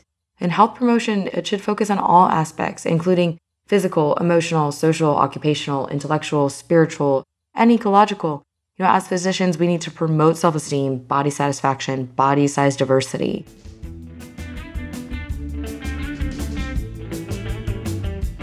Now, Dusty, I have really enjoyed sitting down with you and covering what's actually ended up being, I think, a lot more topics than we originally thought it would be. We've talked about diet culture, the healthy at every size movement, intuitive eating. We've covered clinicians' implicit bias towards obesity.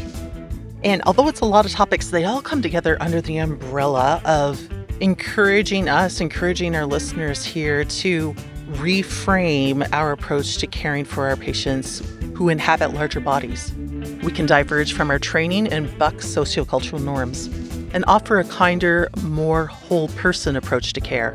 Yeah, open your mind as a clinician, right? That's why medicine's so amazing, is that gray area. Listen to your patients. Don't just say things because we're told to say it or we have to meet measures. Just try something different, Take a chance, try this approach and see if it works, because I've had such incredible success, and the success is just watching my patients live a healthier and happier life. And isn't that what we want for them? Thank you so much, Dusty. It's always a treat chatting with you. Thank you, Heidi.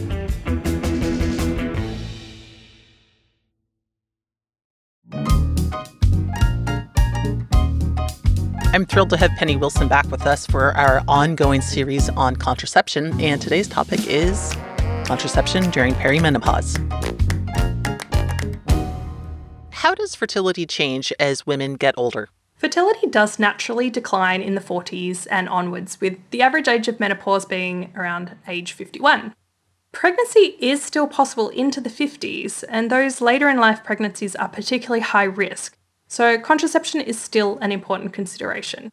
It's recommended to be using contraception until 12 months after the last period if they're over the age of 50, or 24 months after the last period if they're under the age of 50. And it's also generally accepted that contraception can be ceased at age 55. Obviously, it can be hard to recognize menopause in patients who are taking hormonal contraception if that contraception changes their bleeding pattern. Yeah, absolutely. So in people taking a progestogen-only method, we can use serial FSH measurements, and if they're elevated 6 weeks apart, then that can provide the diagnosis of menopause, after which we can use the 1-year rule for ongoing contraception. But in people taking a combined hormonal method with estrogen, the FSH measurement is not reliable. Now, it's generally recommended for those people to change to a safer method of contraception at age 50 anyway, because of the increased risk of estrogen at that time. And then at that time, after 1 year, you could go ahead and check their serial FSH and see where they're at that stage. Alternately, it's very reasonable to continue a contraceptive method until the age of 55 and then stop. What options should we be recommending to our perimenopausal patients? So all the usual options are available, but it's particularly important to consider the patient's age and risk factors to maximise medication safety. Combined hormonal contraceptives have an influence on venous thromboembolism risk, cardiovascular and cerebrovascular risk, so that's why they are generally recommended to be switched to something safer at age 50. So by safer, we mean something like a progestogen-only option or a non-hormonal option. Combined hormonal contraceptives should be avoided in younger women also who have additional risk factors such as uncontrolled hypertension, BMI over 35, previous BTE, heart attack, stroke, etc., and also smokers over the age of 35. On the other hand, COCP is a good hormone replacement for bone protection and relief of menopausal symptoms in patients who don't have contraindications. And also those with premature ovarian insufficiency or menopause symptoms before the age of 50, as the doses are a little bit more physiological than typical menopausal hormone therapy. Are there methods which are particularly suited to the perimenopausal group compared to younger women? Yeah, so these patients can do really well on methods that are a bit less reliable, so things like the progesterone-only pill or barrier methods. And this is due to a lower natural fertility, so the risk of contraceptive failure is lower. Again, for a really good option, we turn again to the LARCs, which have multiple benefits. So they're effective contraception with no significant worsening of cardiovascular risk. They can help to control bleeding in the perimenopausal transition, which can be really problematic for some people with like awful, heavy, painful periods in that sort of 40s time period. And they also provide long-lasting contraception. So the subdermal implant can be used in the typical way, so change every 3 years. However, the levonorgestrel IUD can be used for contraception for up to 10 years if it's inserted after the age of 45, so that's really useful. The copper IUD can also be used until the time of menopause if it's inserted after the age of 40, so we've got a bit of a longer time frame in those slightly older age group. The other thing that's really interesting is that the levonorgestrel IUD can be used as endometrial protection in conjunction with estrogen menopausal hormone therapy. But none of the other contraceptive methods can be used this way, so that's another advantage. Recap. Okay, Penny, you've done a wonderful job laying all of this out for us, and I'm going to quickly summarize it. So in perimenopausal women, all contraceptive options are on the table, but the risk factors come more into play in this age group than they might in younger women. In particular, we need to think about switching patients from combined estrogen-progesterone therapy to other options when they hit 50 in order to minimize their VTE, cardio, and cerebrovascular risks. And don't forget the LARCs, the long-acting reversible contraceptives. They are often the best option here. I think that's it, Penny. Did I hit the highlights? I think so. All right. Thanks so much for being here, Penny, and we will catch you next time we have a contraceptive question. So several years ago, when I was still a resident, I was working in a small rural emergency room. It wasn't remote, but it was pretty rural. We had labs and x-rays and even an ultrasound, but there was no CT scan, and there were no specialists on site. You know who it is, Cardi V. And we're talking rural medicine. A rural, as in out there. Rural. Rural medicine talks. The nearest scan and specialist were a few hours away on a pretty sketchy road. So I was working a string of evening shifts, and on my first shift of that stretch, I grabbed a chart. It was a 9-year-old female patient presenting with intermittent fevers for 3 days. She had no past medical history of any significance, she had no allergies, she was fully vaccinated. According to her parents, she'd had a normal childhood development, but they'd only recently moved to the province and had never been seen at that hospital before or within that healthcare network, so we had no files that we could really check. So they were coming in because for the previous 3 days, the patient had been having fevers in the evening. She would feel fine in the morning, go to school all day, but in the evening would get tired and have fever and chills. Her documented fevers range between 38.5 Celsius to 39 Celsius at home. 101.3 to 102.2 Fahrenheit. Parents would give her acetaminophen, she'd go to bed, and then she'd wake up feeling fine. And then the pattern repeated itself each day. She had no reported URTI symptoms, no nausea, no vomiting, no diarrhea, and she had no urinary symptoms. Her parents did say that she had a bit less of an appetite in the evenings when she was febrile, but otherwise during the day she was eating well and sleeping well. They brought her in that night because it had been the 3rd day and it just seemed odd to them, so they wanted her to be checked out. When I saw her, she was a well-looking child who was afebrile. This was about 2 hours post-acetaminophen at triage, where her temp had been 38.9 oral, and the rest of her vitals were all within normal limits. She was well hydrated, she was interacting normally, and she had a normal head and neck, respiratory, cardiac, and abdominal exam. I had a quick look at her skin. I will admit that I did not fully undress her at this point, and I didn't see anything of concern, and neurologically she was moving about the room normally, acting totally fine. So after reviewing the case with my staff, we determined that this was technically fever of unknown origin, but it was probably from an underlying viral issue in an otherwise healthy and well-appearing child. We gave them instructions to monitor for symptoms, keep an eye on her intake and output, and to keep on top of hydration, and of course told her to come back if there were any concerns. And then we moved on to the rest of the patients. So what do you think? Is that reasonable? Fever of unknown origin in a 9-year-old girl.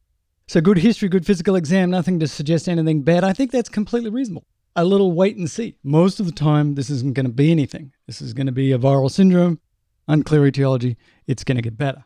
But the key thing is tell the people to come back if it deviates from the normal. It continues. It gets worse. Anything new happens. And guess what happens? The next evening, I was back in the emergency room, and so was she. I saw her name pop up on the triage list and asked my staff if I should see her. He said that it would be great for continuity of care, so in I went. She was there with her parents again and seemed generally the same as the day before. She'd slept fine after being discharged from ER the night before, and she'd been afebrile upon waking. She'd actually stayed home from school that day because she'd been pretty tired from the emergency room visit, but she had good energy during the day and she'd eaten well. However, in the late afternoon, she grew more tired again and was hot to touch, and when her mum checked her temperature, it was 39 degrees oral. So they'd given her acetaminophen and brought her in. Again, on exam, she was well hydrated, she was alert, she was moving about normally. There was nothing new on physical exam, except she was a wee bit tachycardic with a heart rate of 110, and she had a temperature of 38.2. This time it was only about an hour since her triage acetaminophen dose when I saw her. On paper, I was still thinking that this was likely a benign viral infection, but of course, anytime a patient comes back with the same problem, I think we all start to question ourselves a bit. As we should, right? We ask patients to come back if they don't improve or if things get worse, because sometimes disease processes take time to present. And of course, because also sometimes we make mistakes. So I reviewed the case with my staff and we debated about whether or not we should do investigations for this young patient. So to complicate the issue, she was very scared of needles and became somewhat hysterical at the thought of her blood being taken. And given how well she looked, we actually opted not to do blood tests at this time. We did get a urinalysis because we thought that that was probably the likeliest source of an occult infection, but her dip and urinalysis came back clean. I also did have her fully undressed this time to make sure that there were no rashes or lesions that we were missing, and we were reassured to see that her skin was clear and her neuroexam was totally normal. So we chatted with her parents, reassured them again, and gave them the same discharge instructions. I could see they were a bit frustrated, and mostly I think because they were concerned that we weren't giving them any concrete answers and they didn't have a definitive diagnosis for what was going on with their daughter. And so after they left, the staff and I rediscussed this case to see if there were any things that we should have done differently. We tried to think about what tests we could do in our rural shop and if that would have changed management. She had no respiratory symptoms, she had no TB contacts, and she'd not traveled anywhere outside of the region. She had no GI symptoms at all, except a bit of loss of appetite when febrile, which really is pretty normal. She hadn't had any recent surgical procedures, she'd had no joint pains or swelling that could suggest a rheumatologic cause, And she had no gynae symptoms, and luckily at the age of 9, she was not pregnant. Looking for a white count didn't seem particularly useful as she looked so well, and we can't just treat a white count. Now, of course, if it was alarmingly elevated or alarmingly low, we would have pursued in further investigations, but she just looked so well, it was really hard to think that this was going to be what clinched our diagnosis. So we felt good generally about the decision and the plan, and we went on with our shift. And it all seems reasonable. I think if you had 10 kids like this, 9 of them, nothing's going to happen. It's just going to be fever for a few days, and then it goes away. But of course, the differential diagnosis of fever without a source is enormous. Rheumatologic, infectious, carcinogenic, and on it goes. So if she keeps coming back, then the workup is going to get bigger than Ben-Hur. Well, I say we felt good about it because, of course, her case was certainly in the back of my mind as I kept on working that evening. And the following evening, when I showed up to work, I went straight to the monitor to look for her name, hoping against hope that it wouldn't be there. But there it was. She was back, and she was febrile. Again, her temp was 38.9, 1 hour post-acetaminophen. She was tachy at 1:15. The rest of her vitals were stable. I was very nervous to go and see this patient for a third time now because I imagined that worried parents wouldn't want a doctor in training to be the only one seeing their child. I mean, my staff had checked the patient out the previous 2 nights, but this time I actually asked the staff to lead the discussion and asked if I could just sort of sit in and watch as I was nervous I was missing something. My staff was great, they agreed, and in we went. Maddeningly, the patient's story was almost exactly the same as on the previous presentations. Her fever had returned a little bit earlier in the evening than usual, and she seemed a bit more tired this evening, and she'd eaten maybe a bit less on the previous days. But again, her parents hadn't really worried too much about this because she's had several evenings in a row now of spending time in emergency rooms. One thing that did come up though, and only when we asked about it specifically, was that when she was napping, she apparently had an episode of urinary incontinence. Her parents said that this used to happen when she was younger and febrile. She seemed to sleep so soundly that she didn't wake up with the need to void, and they hadn't even really thought that much about it. It was really only when we asked the specific question that they volunteered this information. There were no other focal symptoms of any sort apart from a mild headache that developed while in the emergency room waiting room, and on physical exam, the staff found nothing focal. She was definitely a bit more tired than the previous 2 evenings, but nothing remarkable on exam. And I mean, the staff did a really in-depth neuro exam and found nothing. But we all agreed that even though this exam was reassuring, it was now time for some investigations. So we ordered a CBC, electrolytes, glucose, creatinine, liver enzymes, a CRP, repeat urinalysis and culture, blood cultures, and a chest x-ray. The poor girl was not happy, and it took a dose of midazolam to calm her down enough to do the labs. But in the end, she was a trooper and we got what we needed. So do you think that what I would call lab trolling is appropriate at this point? I'm probably going to get in trouble and say, I think it is.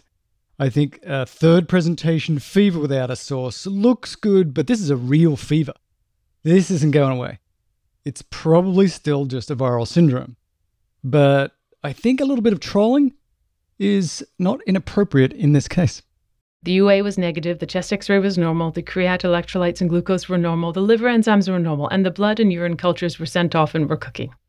The CRP machine was of course broken, so that was annoying, but the CBC did show a white blood cell count of 14 with the very slightest of left shifts. No unusual looking cells on the differential, and she was not anemic. Her platelets were slightly elevated, as I would expect with a febrile illness, but there was nothing here upon which we could hang our increasingly frustrated hats. We considered at that point to send her a few hours away for further investigations, but we were trying to think what investigations would we even ask for in this patient. This was right around the time when the push to irradiate children less was hitting the news, and we were trying to be very cognizant of this concern. What bit of her would we scan? Her whole body? It seemed like a lot of radiation for someone who looked so well. And adding on to that, the transfer to a bigger center. It was down a dangerous stretch of road that wasn't great for driving on at night. Animals were often on that road, and it was pretty sketchy driving at the best of times. So we decided against that for tonight. Her parents were relieved, of course, that we hadn't found anything of concern, and they seemed to like our suggested planning of sending them home for the night and having them come back during the day shift so we could call pediatrics at the referral center a few hours away to get any advice. And so off they went. I had now seen them each night for 3 nights in a row and was frankly kind of relieved that they would be seeing a different team during the day shift the following day. So when I showed up at the emergency room the next night, I was fully planning on looking up the patient's chart and finding what had happened when they come during the day, but then a big trauma case came in and we got all wrapped up and then I just never got the chance to follow up. The next evening 5, was my final evening shift in that stretch, and when I got to the emergency room, the place was fairly quiet. I saw a few patients, and a few hours into my shift, I was doing some charting when I looked up as the triage nurse was wheeling a young female into an exam room. Right away, I knew that this was my patient from before, so I looked at the monitor, saw the name, and clicked on the record to see today's triage information. She was again presenting with fever and another episode of incontinence, and she was also considerably weaker today. The fever had apparently been there for most of the day, and she wasn't eating or drinking much. I checked in with my staff again whether or not I should go in, and he said I should as I had the best handle on the story, but that he would be close behind. So, a little bit nervously, I went in while the nurse was still settling the girl into a bed. The parents actually seemed relieved to see me, as I imagine they were tired of telling the same story over and over again.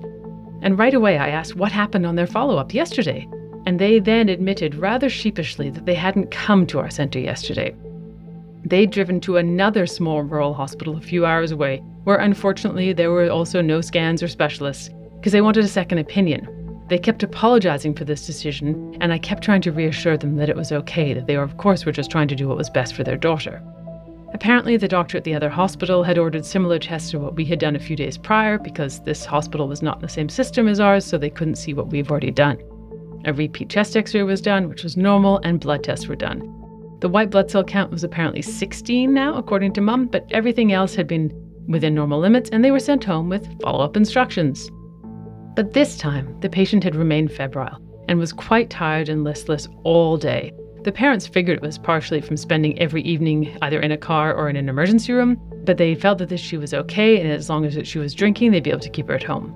But in the late afternoon, she was napping when her mum heard a noise coming from her room. She ran in and saw her daughter's arms and legs shaking, and then suddenly the shaking stopped, and from then on her daughter was very drowsy. Now, it certainly sounded like a seizure that maybe her mum had caught the last few seconds of. And of note, the girl had been incontinent of urine again, and she seemed to remain basically totally asleep for about 30 minutes before she started to come round. They came straight to the hospital and were brought straight in. Now it gets easy, right? This has gone from, it's probably nothing to, okay, this is the real deal. Full meal deal workup. Get going. Busy. Hello. When I examined her this time, she was febrile with a temp of 39, she was tachycardic at 124, and her rest rate was 32, but her blood pressure was totally normal. There were no findings on physical exam, except she was drowsy and had difficulty following commands. She seemed to have preserved sensation, but she could not cooperate with cerebellar or motor testing.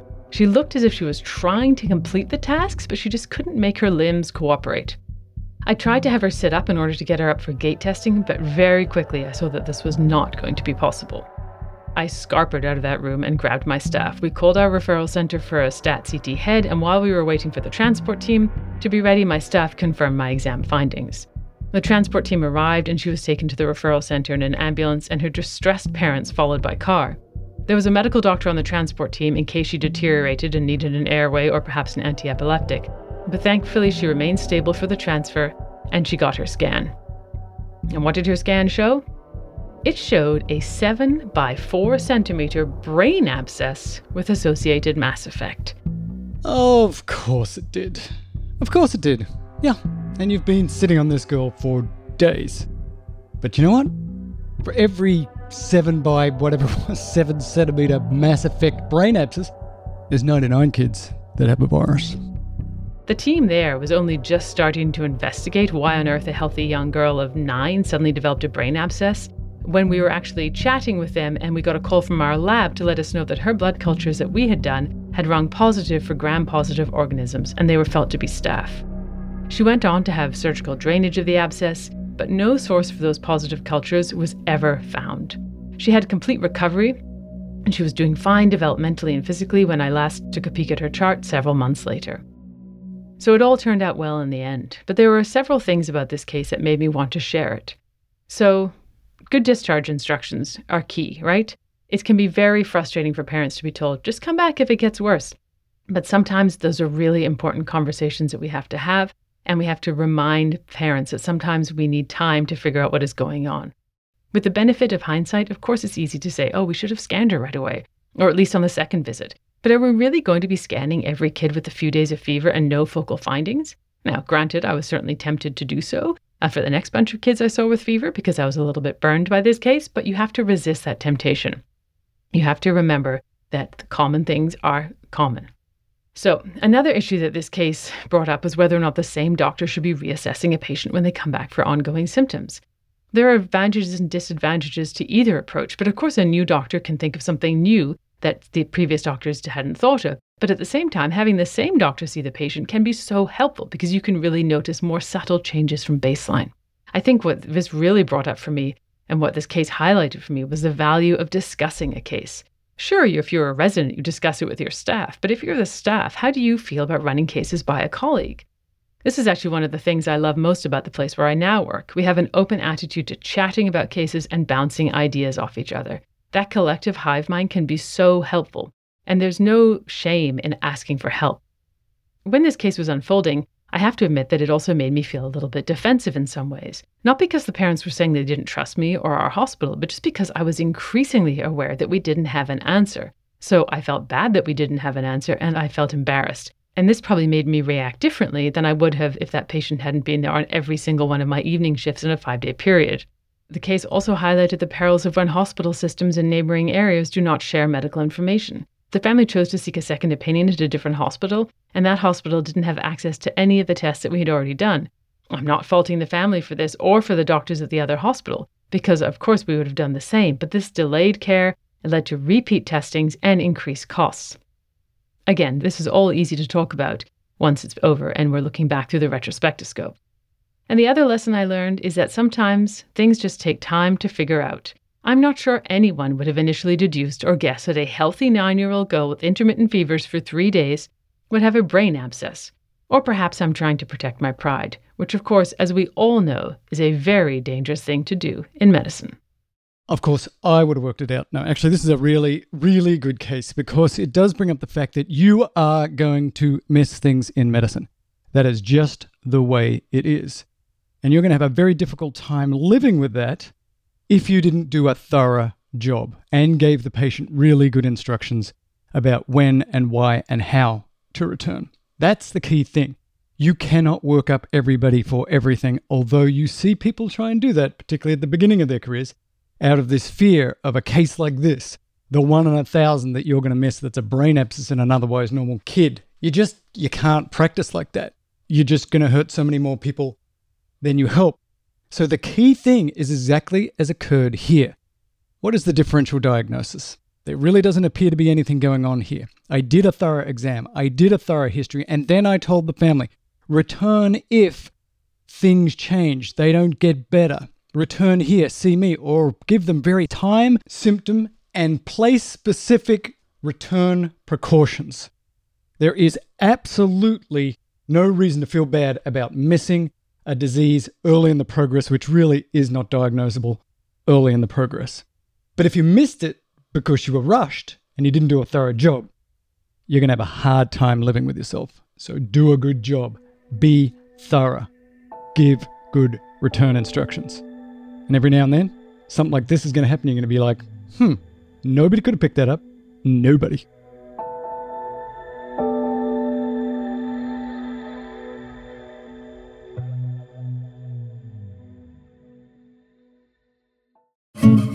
Oh, yeah. That's right. Chicka, chicka, chicka, chicka, chicka, chicka. Primary care medical abstracts. With Ken and Steve.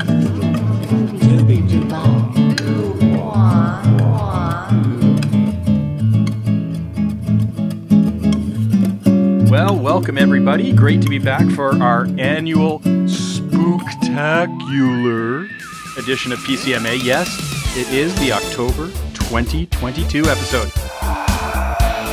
And I'm Ken Milne, and joining me to frighten you with facts, scare you with some statistics, Steve Brown.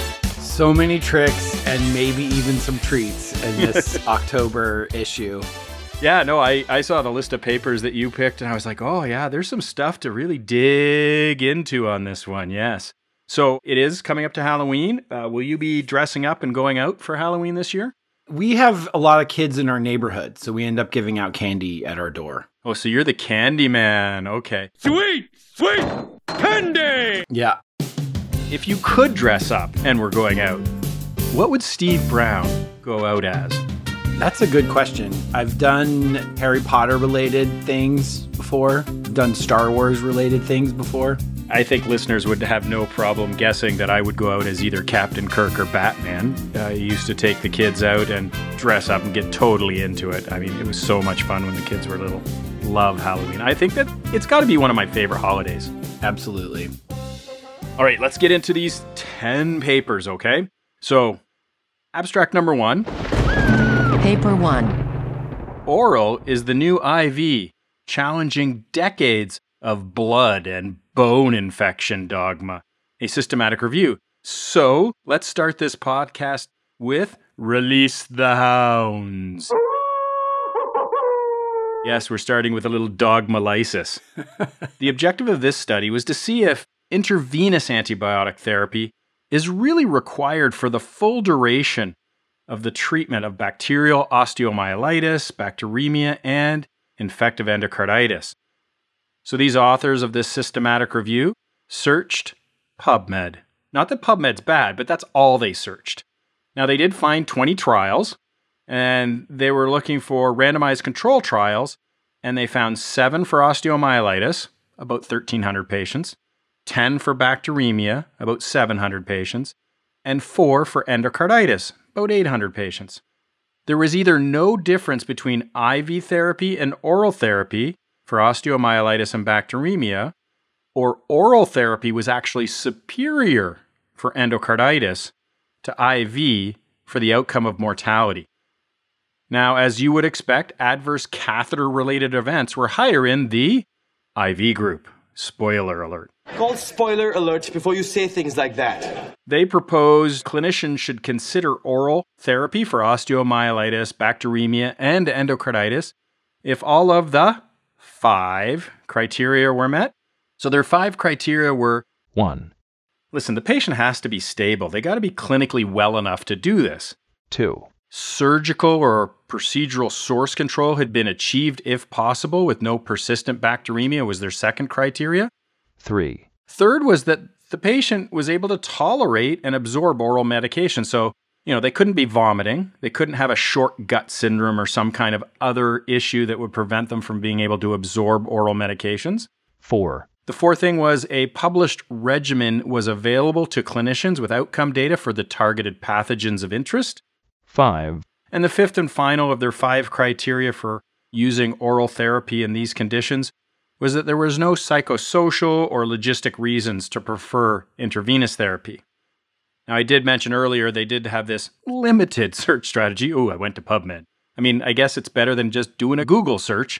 They didn't explicitly state that they followed the PRISMA guidelines. And most studies, they were small and there was a lack of information on MRSA, which I like to see. But, you look at the statistical heterogeneity, mortality, that's a pretty easily identifiable outcome. And so it was low. This is a game changer, potentially. We would like to have better evidence, but I love in the introduction how they talk about, we're just stuck on this. There was never evidence that IV was better. It was based on the antibiotics we had 50 years ago and them not really penetrating the tissues that we're talking about here. So we've not had enough evidence. The osteomyelitis was almost entirely weighted by one large RCT from 2019. So good for them. They measured treatment success, which is a good outcome. And this is a major barrier to care. We keep patients in the hospital too long, especially patients that have unstable housing situations. It's very hard to get them a place where they can get IV therapy. So I agree with the authors here. We'd love to have some more RCTs, but they say it's time to change how we practice. And I think that's right. It's such an excellent example that we're often standing on pillars of salt and sand. Go back to the primary literature and say, why the heck are we doing it this way in the first place? And is IV superior? If the claim is we've got to use IV, then demonstrate it. That's where the burden lies. Demonstrate that it's superior. And those original trials, like you said, were decades old, and just being old doesn't make the information incorrect. But we're in different clinical situations now, and it's taking place in a different clinical context. And it is a very hard clinical situation to arrange IV therapy, outpatient IV therapy, or patients coming back for daily injections, or ultimately having to be admitted just so that they can get a once-a-day infusion of some intravenous antibiotics. So, yeah, it could be a game changer. You heard it here, October 2022, PCMA. Yeah, and those 5 sort of targets that you need to hit are very useful. And the 5th one, which was, there's not a reason why IV is better than oral, it's almost always the other way around. There's usually way more barriers to IV than there are to oral. Bottom line. It is reasonable to consider oral therapy for osteomyelitis, bacteremia, and endocarditis in certain clinical situations. Paper 2. Abstract number 2. Evaluation of the incremental value of coronary artery calcium score beyond traditional cardiovascular risk assessment, a systematic review and meta-analysis from JAMA Internal Medicine, June 2022. The USPSTF says there's insufficient evidence to assess the balance of benefits and harms from the use of what they call non-traditional risk factors, which includes coronary artery calcium score, to prevent cardiovascular disease. No trials have found a difference in cardiovascular events based on use of coronary artery calcium screening. We can call that CAC if you like, or CACS, C-A-C-S. Exactly. I'm hacking up something. Exactly. I guess that would be hack. Yes, we can hack and CAC up something. What would be the potential benefits of this is that we, in theory, could have more accurate risk scoring that might lead to a change in management, such as adding a statin. And the ACC-AHA says this test can be used as a tiebreaker. So you're not really sure how to treat the patient. Maybe a coronary artery calcium would help. There are potential harms, like radiation exposure, which the radiation amount is about 17 times higher than a chest X-ray. There are adverse psychological effects from abnormal tests. And then, of course, we know our favorite, which we've talked about on here, the cascade of further tests that come from false positives or incidental findings. So the authors scoured the literature to find studies that assess the additional gain from adding CACs to standard CV risk scoring. They used what they called a multiple iteration citation search, relying mainly on the 2018 USPSTF systematic review. They screened title and abstracts and the full text, and they assessed the risk of bias. So the results of this meta-analysis, they found 6 studies. 3 were from the US, 1 each from the Netherlands, Germany, and South Korea. There were almost 18,000 patients with just over 1,000 coronary events in the studies. The risk of bias was mixed. The study confounding was unclear in most studies. So they report this as a C statistic, which is another way of saying that is a concordance statistic. And that's kind of similar to the area under the curve. So 1.0 would be perfectly concordant, and 0.5 would be that it's not concordant at all. It adds nothing. And so the C statistic for cardiovascular risk models without coronary artery calcium scoring is between around 0.7 and 0.8. So that's pretty good. If you add coronary artery calcium scoring, you only add 0.036 to the C statistic, which is about a 5% relative increase. Relative. Yes, exactly. Patients classified as low risk by the risk score. So let's say you didn't do a coronary artery calcium, you thought they were low risk. They're reclassified to intermediate or high by the CACs. Still, almost all of those patients did not have a cardiovascular event over 5 to 10 years, 86 to 96%. Patients that were classified as high risk by your risk score, reclassified as low risk, also did not have a coronary event, 91 to 99%. So the authors conclude correctly, there's no evidence that suggests adding coronary artery calcium scoring to traditional risk scores provides clinical benefit. And this meta-analysis concurs with a really great editorial from American Family Physician. I'll put the link in the notes. But basically, they say, quote, atherosclerosis is a complex lifelong disease, and wrongly simplifying it with coronary artery calcium testing helps the testers more than the tested. I saw online prices ranging from $50 to $600 in the US, and it seems to be mostly not covered by insurance. Yeah, I agree with these authors and their conclusions. When I was reviewing it, I'm thinking, if you want to spend a bunch of money on something, could that money be better spent on things like, I don't know, social determinants of health, other primary preventions? I mean, that'll have a bigger impact than irradiating a bunch of people. And I do think we oversell the irradiation sometimes, because it's theoretical and those types of things. But, telling these people that they have this tiny extra, bit more of a risk factor, like you said, 5% relative, not absolute increase. So they got this tiny little bit more risk factor. Is that really going to motivate people to change? And are they going to take, a statin because of that? Or, I agree with the authors. I think it's much ado about nothing. Yeah, almost all the interventions for cardiovascular risk are things that we already know, and they're not going to change based on knowing if you have whatever, like you say, a little atherosclerotic plaque. Yeah, should you get out there and get out there and move every day and get a little exercise? Yeah. Should you stop smoking? Yeah, definitely. Should you eat a healthy diet? And we can put quotes about whatever a healthy, good diet is. Absolutely. Okay, so where does this change the conversation unless it's driving people into medications that they have to take for 10 years that most people won't get a benefit from, and often they won't be taking it 10 years from now because of all the side effects or the cost? Yeah, and I love your suggestion to, if only we could use the same resources that we're using for this test and send it upstream to address, more lifestyle, social determinants issues.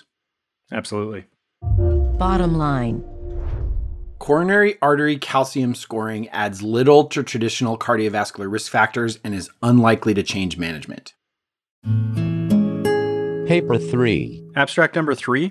A cross-sectional examination of conflicts of interest disclosures of physician authors publishing in high-impact U.S. medical journals, published in the BMJ Open. The results of this study should not really be much of a surprise. I sort of put it in the category of, hey, I'm going to read a Stephen King novel. Ooh, are you shocked that you got scared? And it was like, oh, I was so scared when I read this. I just didn't expect this. I mean, come on, people. Physicians are not better than others in voluntarily disclosing how much money they got. All right, so the objective of this study was to assess the accuracy of self-reporting financial conflicts of interest disclosures in JAMA and in the New England Journal of Medicine. So the researchers looked at any RCTs that were published in these two high-impact journals in 2017. They took the first and last author of each RCT, identified them, and then searched for them in the open payment database for the 2 years prior, because that lined up with their disclosure requirements for getting published in these journals. Now, authors were excluded if they weren't physicians, so you had to be an MD or DO degree, or you were excluded if you were not in open payment. Now, how do you get into open payment? Well, the primary outcome was the type of payment you did receive. Was it a disclosed payment, an undisclosed payment? Was it indeterminate, or was it unrelated to the actual topic? And they define this in the manuscript with some examples to help you understand it. But what I was getting at was, if you're not in the open payment system, the U.S. government passed this little bill, I don't know, maybe some of the listeners have heard. I think it's summarized into Obamacare, but we're not a political show. So the actual thing is Physician Payment Sunshine Act as part of the Patient Protection and Affordable Care Act 2010. And any manufacturer reimbursed by Medicaid, Medicare, or the Children's Health Insurance Program had to submit information regarding payments received by physicians to the Center of Medicaid or Medicaid Service, so that's CMS. So they found 62 articles in that 2017 year that met inclusion criteria of randomized control trials, half in each of those two journals. They identified 188 first and last authors, and they received a combined funding of $7.5 million, Mr. Powers. Now, they had 106 authors, so that's about 90%, who received payment. 81% of them received payment that they didn't disclose, so they were undisclosed. 81, like 4 out of 5 didn't disclose. And almost half of the top 23, so if you took the 23 highest compensated authors, by the way, that was $6.3 million, okay? Almost half, 3 million of that was undisclosed. So I think this really is clearly exposing a problem in our current system of self-reporting financial conflicts of interest, at least within these two high-impact journals. And I want to say again, financial conflicts of interest do not make the results or the interpretations of the results necessarily invalid or wrong. It's just another piece of information that we need to better critically appraise the research. And there are multiple lines of evidence that financial conflicts of interest can bias RCTs, systematic reviews, and even guidelines. It's like, the process where we put in trial registries to try to protect against things like changing the methods later, post hoc analysis, outcome changes, those types of things. Unfortunately, there's evidence that this didn't work. And so now we have evidence that this type of thing of self-reporting your financial conflicts of interest don't work, at least in JAMA and New England Journal. Now, might be other journals that are doing a fantastic job in this. I think it just should be a requirement for all journals to check to see, once they receive their disclosure agreements, just like they should go off and check clinicaltrials.gov, they should go off and search this database and make sure, hey, did the disclosures match what's available in that database? And if they're not matching, it doesn't mean there's any ill intent or something like that necessarily. Just contact the authors and say, hey, until we clear this up, we can't publish this, so can you clarify any discrepancies before we move forward? Thank you very much. Yeah, that's a great idea, Ken. I really like that. We often debate on PCMA, and we're going to talk about this in the next paper. How do we factor in disclosed conflict of interest? Well, now, a whole other level, now there's undisclosed. So I agree that loophole has to be closed. And the 2010 Affordable Care Act, Physician Payment Sunshine Act, has now given us the tools to do that. So let's close that loop. Yeah, and if we're talking a little bit about guidelines, there are guidelines for writing guidelines. The Institute of Medicine published their document back in 2011 on guidelines that we can trust, and part of that was, how do you manage these financial conflicts of interest? And so if we're supposed to follow guidelines, at least the guideline writers, before they tell us to follow guidelines, and I'm just spitballing here, should follow their guidelines for writing guidelines. I don't know. I know, I'm probably out on a limb here. But really, it's about the known knowns, the unknown knowns, and the unknown unknowns, right? And if we don't know, how can we interpret? Because what we're looking for is the best evidence and to find the quote-unquote truth. And when I say truth, I mean the best point estimate of an observed effect size with a confidence interval around that point estimate. And we know that financial conflicts of interest can bias that. And so if you're not aware of it, then you're really working with only partial information. And I think the more information that you have with regards to that type of stuff, if they can affect bias, is important. Bottom line. Be skeptical of self-reporting financial conflicts of interest in JAMA and the New England Journal of Medicine. Paper 4. Abstract number 4. Albuterol budesonide fixed dose combination rescue inhaler for asthma. This is in the aforementioned New England Journal of Medicine, June 2022. There's been a change in asthma management. Major national US guidelines published after 2020 for both children and adults now recommend inhaled corticosteroids with a short-acting beta agonist, that's a SABA, as both a maintenance medicine and a rescue medicine. This is a major change from the way that we all grew up treating asthma. This is a so-called SMART strategy, single reliever and maintenance therapy, which has very good branding if you are looking to change management. And we can talk about maybe what the motivation is for that. But yes, SMART strategy, single reliever and maintenance therapy. So these authors studied a comparison of rescue medication in patients with moderate to severe asthma who were already using inhaled corticosteroids as a maintenance medication. So remember, now we're talking about moderate to severe patients already using inhaled corticosteroids. This is a multinational study, 295 sites on 4 continents, randomized controlled trial to evaluate efficacy and safety of albuterol budesonide, as opposed to albuterol alone as a rescue medication in those patients that I mentioned before. The patients were all receiving inhaled glucocorticoid-containing maintenance therapies, which were continued throughout the trial, and many were also receiving LABAs, or long-acting beta agonists. To enroll in the trial, patients had to have severe asthma attack in the previous year, and most patients had one of those. The patients were over 3,000 adults and adolescents greater than 12 years of age. They were randomly assigned to a low-dose budesonide group, a high-dose budesonide group, and an albuterol alone group. And the low dose and the high dose were combined with albuterol as rescue medications. The primary efficacy endpoint was first event of severe asthma exacerbation. And they did an analysis by intention to treat. So that's a patient-oriented outcome, a severe asthma exacerbation. What are the results?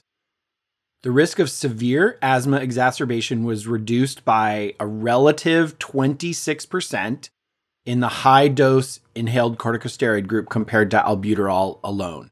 If you turn that into absolute terms, severe exacerbations were 34% with the ICS plus the SABA versus 42% with the SABA alone in 1 year. That's a number needed to treat of 17. The comparison to the low-dose ICS group did not quite reach statistical significance. There were fewer oral glucocorticoids used in the combo rescue therapy group, and there was no difference in adverse events in all the groups. Now here's where we get to the major caveat, the scary Halloween trick of this article. The first draft of the manuscript was written by a writer employed by the maker of the combined medication, and the study was performed by a medical research company heavily engaged by pharma. Multiple authors are employees of the two companies. And if you're wondering, why might a company want to do a study like this? A budesonide inhaler alone, according to GoodRx, is $34. An albuterol inhaler alone, according to GoodRx, is $20.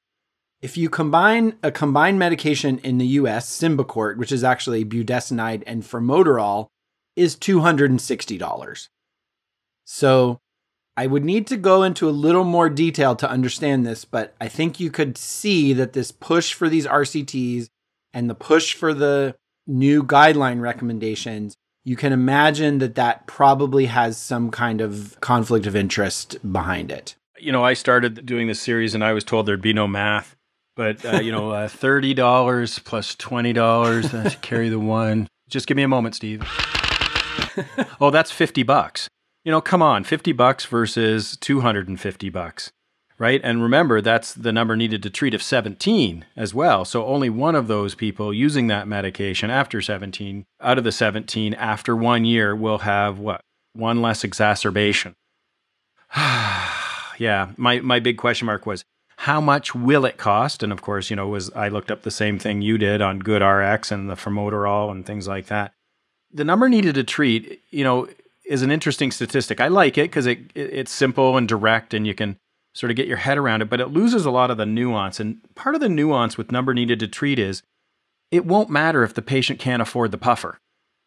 The number needed to treat won't be 17 if they can't afford $250. If they can afford $50, really. So it takes place in this context. So that was my big question. If there is real no advantage outside of you got, two things to holster as opposed to one thing to holster. Yeah, I was not impressed, and my radar went off as soon as I saw the conflicts of interest. Yeah, and an 8% absolute difference, that's for severe exacerbation. That's substantial. For people who are already on, who have severe disease, though, remember. Right. Because that this will get indication creep, and this will be like, the people that are not moderate to severe asthma that are taking a SABA already. Yeah, and so that seems pretty good, that 8% difference number needed to treat 17. So, of course, they presented that as, I had to do math to come up with the absolute benefit, because they just reported as 26% improvement. So, but when you think about, okay, this is an ideal condition of a study, it's, all the medication is paid for in the study, and whatever, tips and tricks they used to design a study to make it favorable to the medication because it was done by the company and a research team that, is funded by pharma. That 8%, you can imagine that kind of shrinks. And then if you add the indication creep to it, I'm worried that this is not generalizable and doesn't help that many patients. Yeah, I created a list a few years ago on the 10 commandments of evidence-based medicine, and one of them was, we shall look for absolute risk reduction, not relative risk reduction. And as soon as I see that highlighted, a relative risk reduction, and then you have to calculate or figure out the absolute, that's always a red flag for me that somebody's trying to market something to me. Absolutely. Bottom line. This RCT with multiple conflicts of interest seems to support a smart approach to asthma management for moderate to severe asthma with both the rescue and maintenance inhaler containing inhaled corticosteroids. Paper 5. Abstract number 5, perianal application of Glyceryl Trinitrate ointment versus Tocopherol acetate ointment in the treatment of chronic anal fissure, a randomized clinical trial, and this was published in the Diseases of the Colon and Rectum 2022. Now, Steve has me on a program that I'm allowed one dad joke per episode, so here it is. We plan to get to the bottom of this issue because it can be a real pain in the ass. All the other jokes about Halloween don't count in this issue because this is a special issue, but that's my one dad joke for this month. It kind of had 2 dad jokes folded into it, so well done. It was a bongo, buy one, get one. Yeah, it was, twofer. You know how I love a good deal. So the objective of this study was to evaluate the effect of a topical application of Tocopherol acetate ointment on the pain relief and chronic anal fissure epithelialization compared to the standard treatment, which involves this topical nitrate ointment. So we got a vitamin E ointment and we got a nitroglycerin ointment. Single center, unblinded patients with blinded outcome assessors, and it was a randomized control trial done in Spain. So patients with chronic anal fissures were included, and there was lots of exclusions listed, so they're in the manuscript. Chronic anal fissures were defined as persistent anal fissures despite being really good with your hygiene and dietary measures over more than a 6-week period. So the nitrates are GTO for all the car enthusiasts out there. That's how it was abbreviated. The GTO was compared to the TAO, the TAO ointment. The primary outcome was anal pain measured on a visual analog score going from 0 to 100 millimeters at 2 weeks and at 8 weeks after beginning the treatment. They had some secondary outcomes about the healing rate and recurrence rate for both treatments 24 weeks after beginning the treatment and 16 weeks after finishing the treatment. They had 160 patients in this trial, and the GTO decreased by 56 millimeters. The tau decreased by 67 millimeters, giving a mean difference of about 11 millimeters. That was statistically significant. And the recurrence rate was less for the tau group, 3% versus 13%. Again, statistically significant. So I picked this paper because I thought it was interesting, but it would have been more helpful if they had a topical anesthetic group, maybe a calcium channel blocker group, just as additional comparisons to say, what else do we have to offer these people? Because it really is a painful condition. It was unfortunate that they didn't blind or attempt to blind the participants, which could have mitigated some of the biases, because they knew what treatment they were getting. Now, I understand it may be hard to blind them if they knew that the nitrates could cause them to get crazy headaches. And we see this all the time with people using nitroglycerin for their coronary artery disease. But you know what? Science is hard. And I think the attempt should have been made to blind it, because if you're going to take patients, 160 patients, and put them through this, respect them as much as possible by doing the best possible study you can. And so blinding is a key component. And if it is possible, and I think it really was, they said, well, to get a compounding pharmacy or something, the quality of the calcium channel. Hey, noise, okay? It's hard. Science is hard. If you're going to do it right. And I should mention that, adverse events. And so there was a high withdrawal rate in the nitroglycerin group or the GTO group due to these headaches. I appreciated that they did this study. I think it's Sure. It's something that we see in our patients, and I like knowing that vitamin E oil is an option.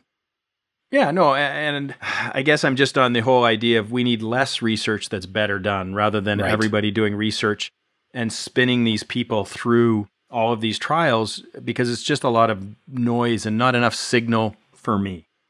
So sorry, I didn't mean to be too harsh on the authors there. Typical Canadian. All right. You said it, not me.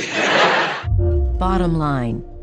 There are multiple ways to treat painful anal fissures, and work with your patients to find the one that has the greatest efficacy for them with the least side effects. Paper 6. Abstract number 6, a systematic review and meta-analysis, effectiveness and harms of contraceptive counseling and provision interventions for women. This is from Annals of Internal Medicine, May 2022. Half of pregnancies in the US are unintended, and many patients have barriers to receiving contraception. And we don't really know the effectiveness and harms of contraceptive counseling and providing contraception. These interventions are really unclear, and actually the USPSTF makes no recommendation on contraceptive counseling. These authors performed a systematic review to assess the benefit of various methods designed to increase contraceptive use. They searched English language only, randomized controlled trials, in Cochrane, Medline, several other resources, and they looked at reference lists of key studies and other systematic reviews. They found 38 trials with over 25,000 patients, and the trials included interventions like enhanced counseling, provision of contraceptives, providing emergency contraception in advance, postpartum interventions, and also post-abortion interventions. And contraceptive use increased by a factor of 1.2 to 2.1 with the various interventions. The studies were generally not designed to assess the rate of unintended pregnancy, which is probably what we would want to know most. They did kind of look at, well, were there any harms of this? And they looked at STDs, which did not increase, and condom use, which did not decrease. So, not surprisingly, contraceptive counseling and giving contraception increases use of contraception, including postpartum and after an abortion. The increase is actually quite small, and we don't know the impact on pregnancy. So since I was going off a bit about, the search that was done before in a systematic review, they did a much better search in this systematic review. Now, they did limit it to only English, like you did mention, but, that's okay sometimes because they don't have the resources, I guess, for translators. I also went off about blinding. They did not blind in it, but sometimes you can't blind. And so I get that. There was the possibility of some publication bias, but the authors went through their analysis and they didn't find any evidence of that. And like you said, these studies weren't designed and intended for unintended pregnancies. But regardless of that sort of critical appraisal part, I would just advocate that data should drive our policies. Bottom line. Interventions to increase contraceptive use modestly increases contraceptive use. Paper 7. Abstract number 7. The scariest paper for me this month. Comparison of trials using Ivermectin for COVID-19 between regions with high and low prevalence of a disease I cannot pronounce. Strongyloidiasis. How'd I do? That's great. Oh, thanks. I've been practicing. Yeah. Strongyloidiasis, a meta-analysis, JAMA Open Network. So we've consistently, you and I, have this sort of pact that we tried really hard not to cover too much about COVID on PCMA. There's lots of other resources, and physicians were getting a tsunami of information, and we didn't want to contribute to any of the noise. But I think this paper was important. So the question of the study was, does the prevalence of this nematode, strongyloidiasis, interact with the risk of mortality in COVID-19 trials using ivermectin as a treatment? The authors followed the PRISMA guidelines to find 12 trials. They had about 3,900 people in those 12 trials. Now, 2 studies that they did find were excluded due to potential fraud or randomization failure. Data was dichotomized into subgroups, so regions that had a high prevalence of this disease versus those that had a lower prevalence of disease, and that's the Strongyloidiasis. And the cutoff was 8.1%. Now, they performed a mixed effect meta-regression, regressing the natural log relative risk for all-cause mortality. Ooh, that's really nerdy. Basically, they wanted to, how are these things connected with regards to the prevalence of the disease, to the outcome of the study by treating COVID-19. Now, the low prevalence regions, so if you had a low prevalence of this disease, it was not associated with a decreased mortality of using ivermectin for COVID-19. Now, in high prevalence regions for strongyloidiasis, it was associated with a significant decrease in mortality. So this is a really interesting reminder, I think, for people that data has layers and nuances. And advocates of ivermectin need to consider that the positive mortality impact observed in some of the COVID-19 trials may very well be due to the association with strongyloidiasis prevalence and not a causal relationship with ivermectin effectively treating COVID-19. Now, there are other variables that they could not control for in some of these trials, including the use of corticosteroids. And we know, I think it was the recovery trial, showed dexamethasone had the strongest data for mortality benefit in the treatment of COVID-19. And so any steroid use in these trials could have confounded the results. In addition, there's been lots of reporting on the quality, or should I say lack of quality, in the ivermectin literature, and including some cases of potential fraud. I'm so fascinated by the author's thinking to link this roundworm, this nematode that we've never heard of and, doesn't necessarily cause illness that we know of. It doesn't really roll off the tongue. Yeah, exactly. Yeah, it's fascinating. So this roundworm is seen more in socioeconomic disadvantaged populations, more in like humid, warm areas. Rural Appalachia is an example. So I just think it's fascinating that these authors sought to investigate this.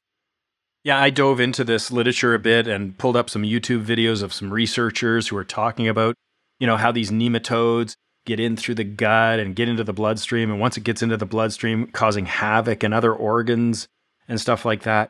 And so you can see that if someone is in one of these areas where their health is compromised already by this, you give them an effective treatment for that, they're going to be more likely to survive a co-condition like COVID-19. And so they're not really treating COVID-19 and preventing COVID-19 mortality. What they're doing is treating the underlying medical problem, the root cause of their ill health to begin with. And COVID-19 was just the nudge that pushed them over the edge because their baseline was so poor to begin with. So again, I thought it was a great paper because it approached the literature and it gave a new concept of, oh, yeah, you could look at it this way. And it may not be a causal relationship. So I just thought it was important to throw in there for that reason alone. Bottom line. There's still no high-quality evidence to support the use of ivermectin in the treatment or prevention of COVID-19. Paper 8. Abstract number 8, an estimate of the U.S. rate of overuse of screening colonoscopy, a systematic review. This is from Journal General Internal Medicine, May 2022. So, trigger warning, low value care alert. Woot, woot, woot. Exactly. That's the official trigger warning for us. The USPSTF recommends colon cancer screening now in patients age 45 to 75 years every 10 years if the colonoscopy is normal. And in 2012, there were 6 million screening colonoscopies performed in the US at a cost of about $3,000 each. And so you can think of colonoscopies that are completed either outside that age range or normal scope follow-up in less than 10 years. That's overuse. Those are non-indicated. So the authors performed a systematic review to find studies that address the overuse of colonoscopy. They used appropriate search methods, they independently abstracted the results, and they assessed them for bias. They found 6 studies with over 240,000 screening colonoscopies. The overuse rate was between 17 and 25%. They speculate that possible factors for overuse, the fee-for-service system in the US, doctors recommending follow-up too early, see problem number 1, and the patient may be demanding a colonoscopy earlier, possibly due to advertising, public health campaigns that don't clarify who should be screened. So my patients really complain about the bowel prep for colonoscopy even more than they complain about the procedure. There's a risk of bleeding and perforation with colonoscopy also. So this is telling us, we really do need to think about overuse and avoiding overuse in colonoscopy. All right, so I'm going to give a rant alert because this is the Halloween edition, and I'm going to be ranting scary things here. So the Achilles heel of all these overuse studies is they usually never quantify what's an acceptable percentage of overuse.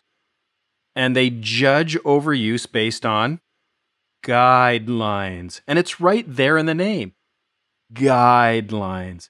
They are to guide our care, not to dictate our care. And what we're looking for is the right care. Not too much, not too little, just right.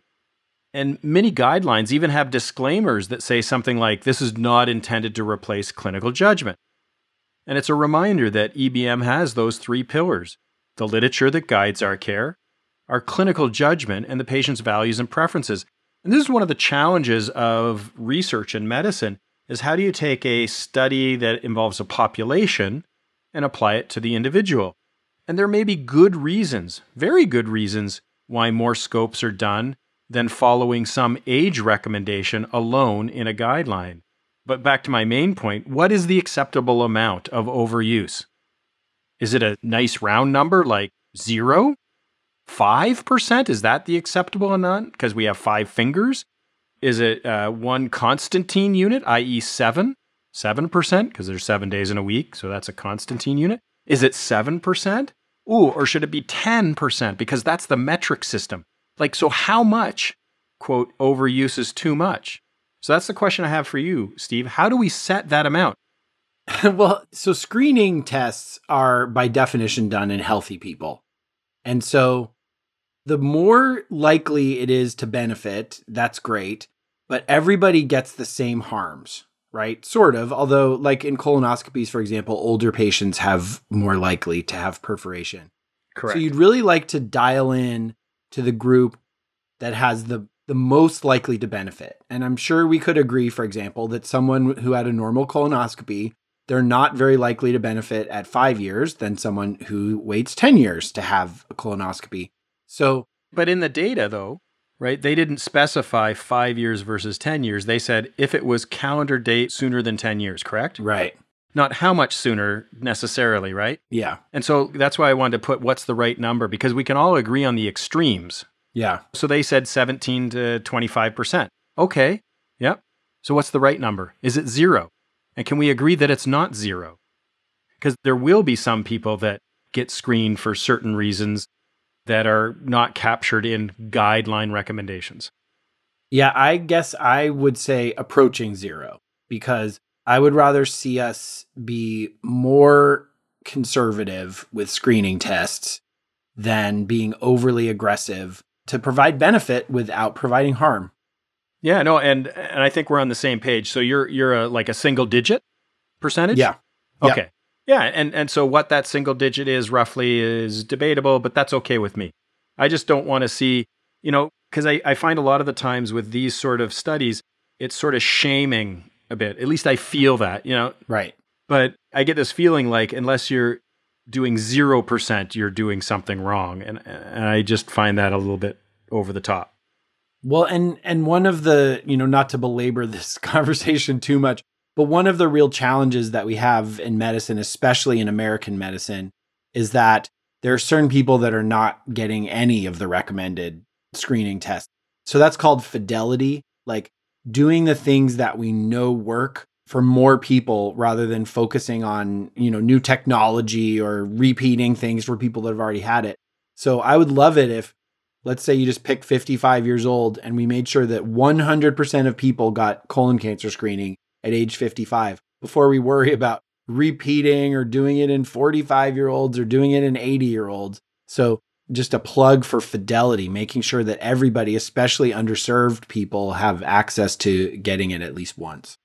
Yeah, and that's why I sort of put in my rant there that I was riffing on, was that what we're looking for is the right care. What is the right number? And sometimes it means less, right? So we need less screening, especially in some of these groups that are clearly not going to benefit from it. So I can say 25% is too much. I just don't know what the lower end of that is, right?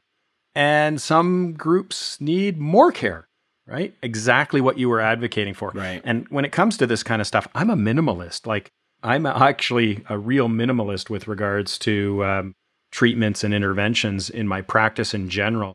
But I just wanted to push back a bit about what is the right number. And that really, I wish in the discussion they said, here's the number, here's the target, and here's what the rationale, here's our argument for why this is the target. They never say what the target is, right? But it's heavily implied that it should be a 0. Bottom line. 17 to 25% of screening colonoscopies performed annually in the U.S. are not indicated per current guidelines.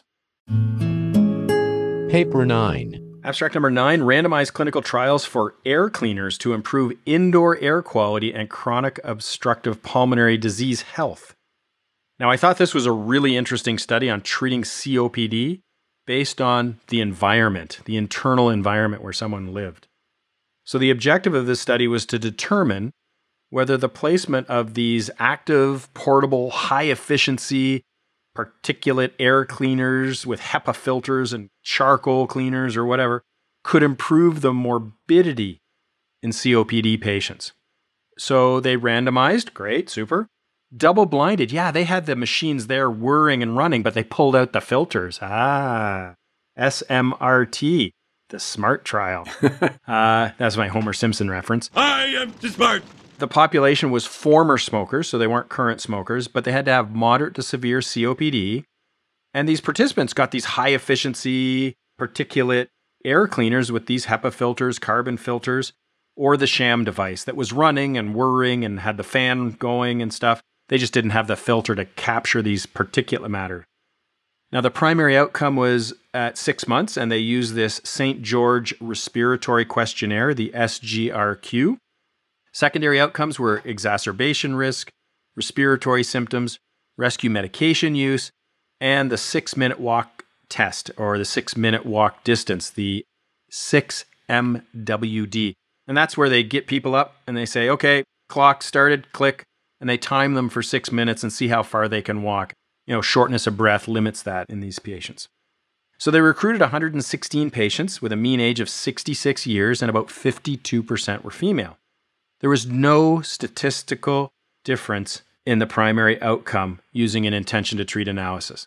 Now, there were some statistical benefits in some of the secondary analyses, but I'm not going to go into those because hypothesis generating at best. But it's a very interesting study, I thought, Steve, looking at improving the environment to improve a patient's health. Go figure. Clean air, clean water. We're talking like Maslow's like basic needs right there on the bottom.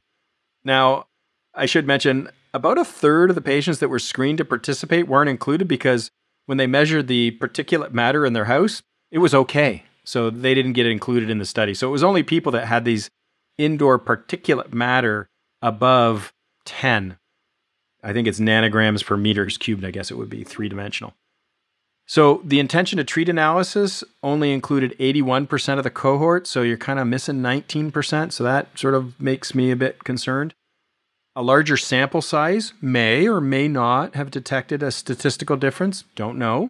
The use for longer than 6 months may also have demonstrated a benefit, so maybe it's not like, hey, you didn't become COPD overnight, over a week, over a month, or probably even over 6 months. So it might take more than 6 months to actually see a positive benefit with one of these machines. I absolutely love this study. This is my favorite study of the month. Woohoo! They do, again, hypothesis generating. They look at the people that spend more time inside, and those people are more likely to benefit from this. I love that they have the sham air cleaner. I think this is a very clever, novel approach. And did you catch the acknowledgments at the end?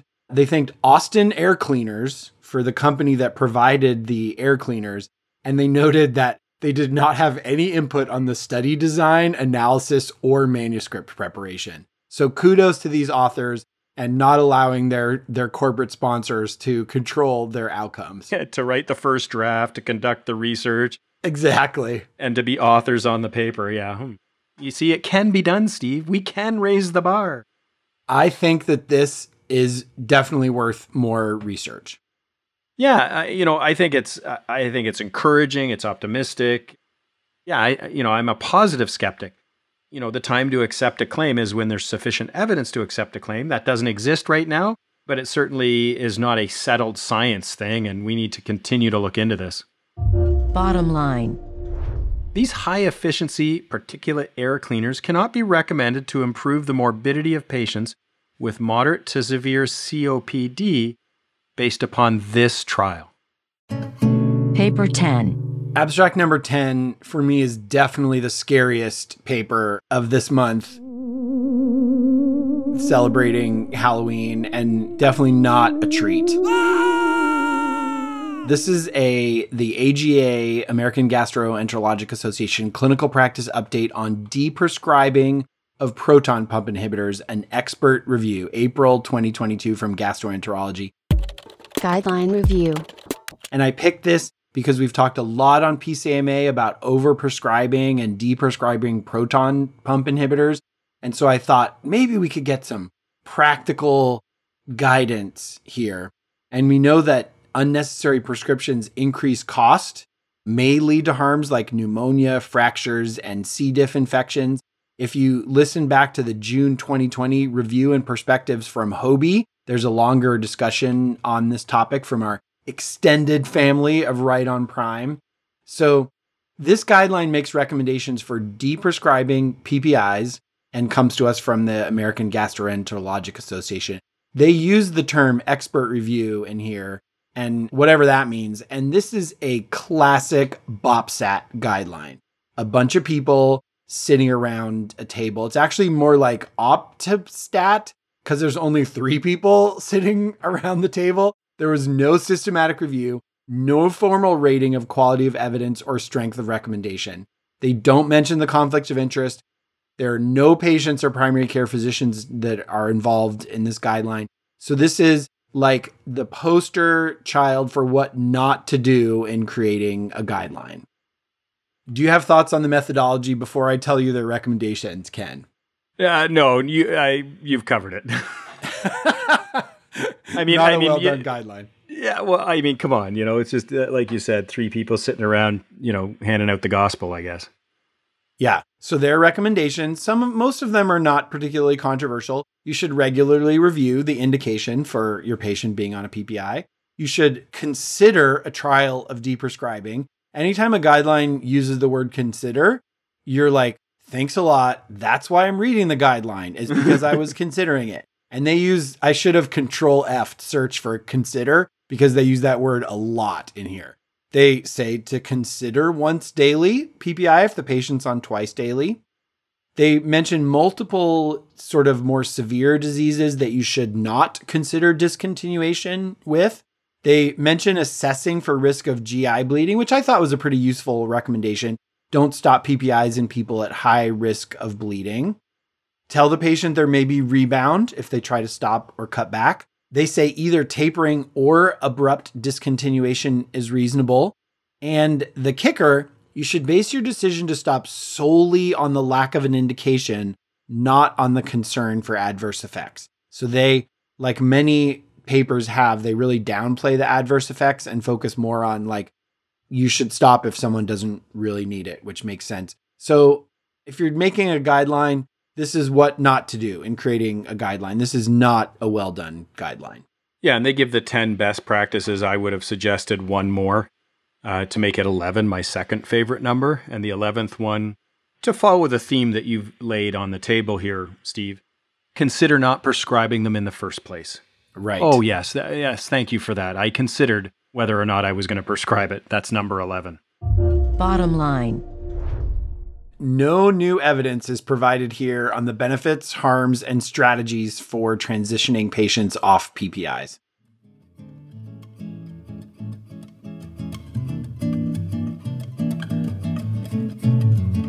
All right, that's the October edition.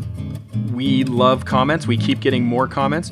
So why don't we throw it out there and say, hey, what was your scariest abstract this month? Was it Ken trying to pronounce some nematode he'd never heard of? What was your scariest one? This last one about how not to write a guideline? Yeah, definitely. Let us know. We love engaging with the audience, and so the more you can interact with us, the better we find it. Thanks all. We'll talk to you next time.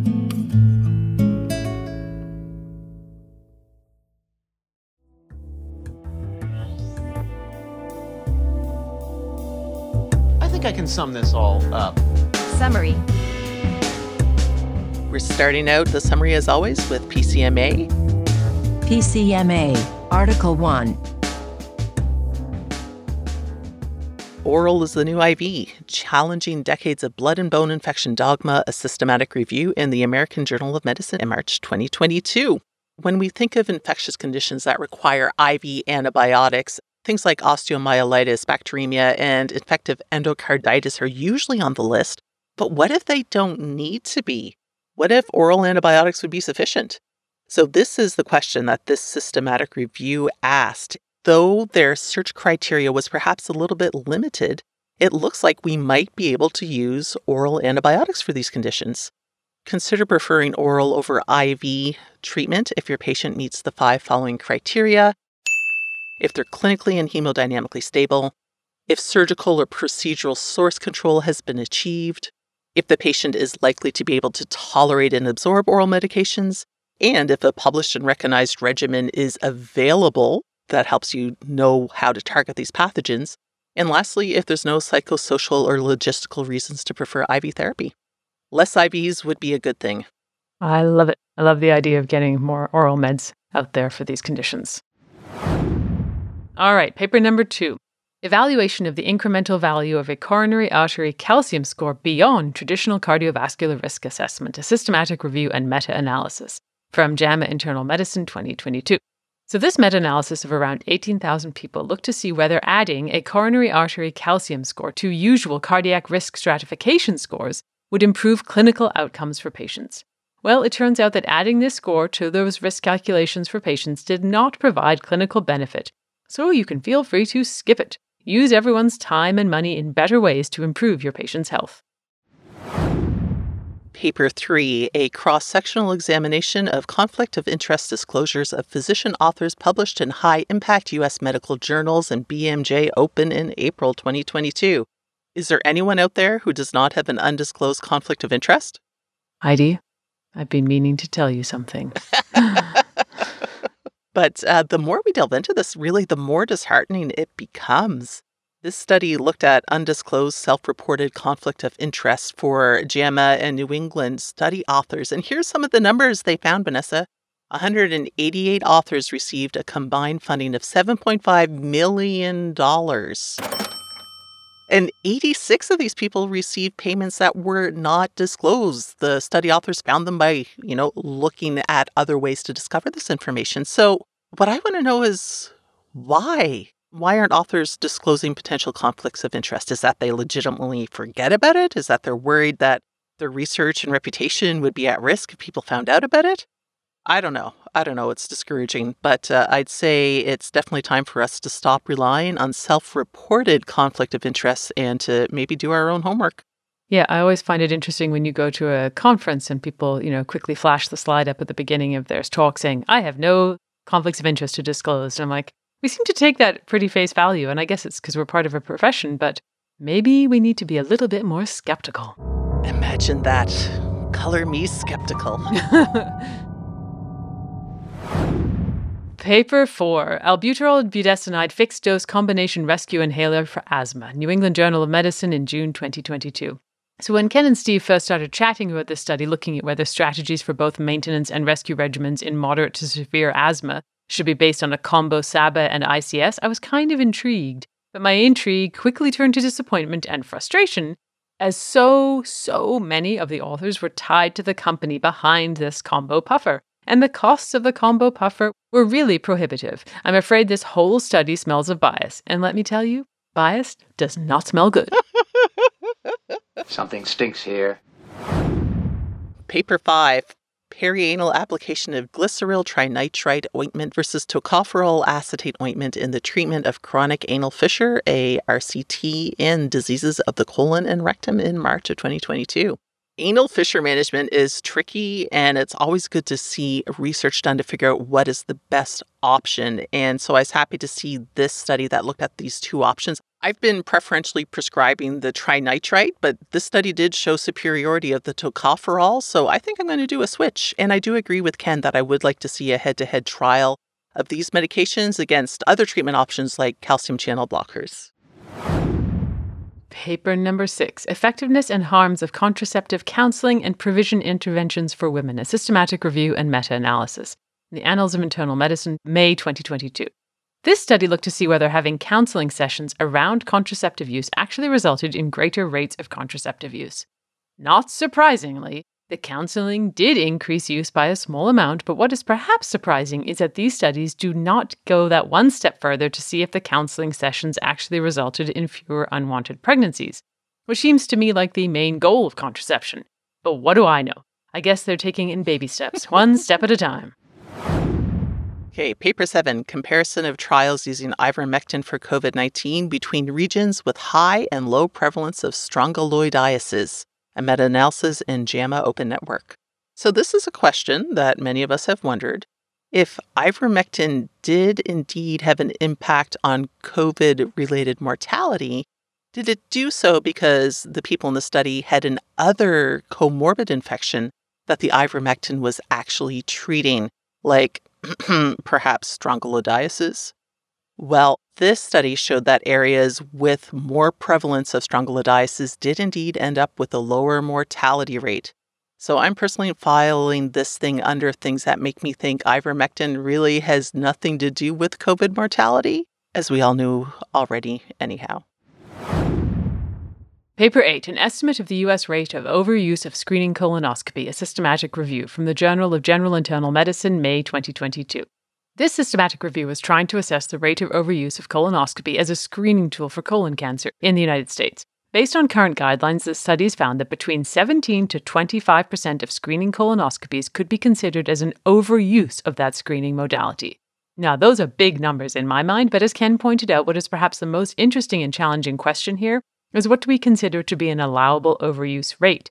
Sure, ideally the answer would be 0, but life isn't like that. So I guess the advice really is to check that you were following screening guidelines so you are doing your part to keep that number low. Paper 9, randomized clinical trial of air cleaners to improve indoor air quality and chronic obstructive pulmonary disease health, from the American Journal of Respiratory Critical Care Medicine. Let's cut right to the chase here. This study found that air cleaning filters made no difference in morbidity for those with moderate to severe COPD. And this saddens me because I would far rather prescribe air filters instead of steroids for my patients with COPD. But perhaps they'll do a trial with a larger sample size and maybe we'll see the results that I'm hoping for. Maybe. Paper 10, the AGA Clinical Practice Update on De-Prescribing of Proton Pump Inhibitors, the Expert Review in Gastroenterology, April 2022.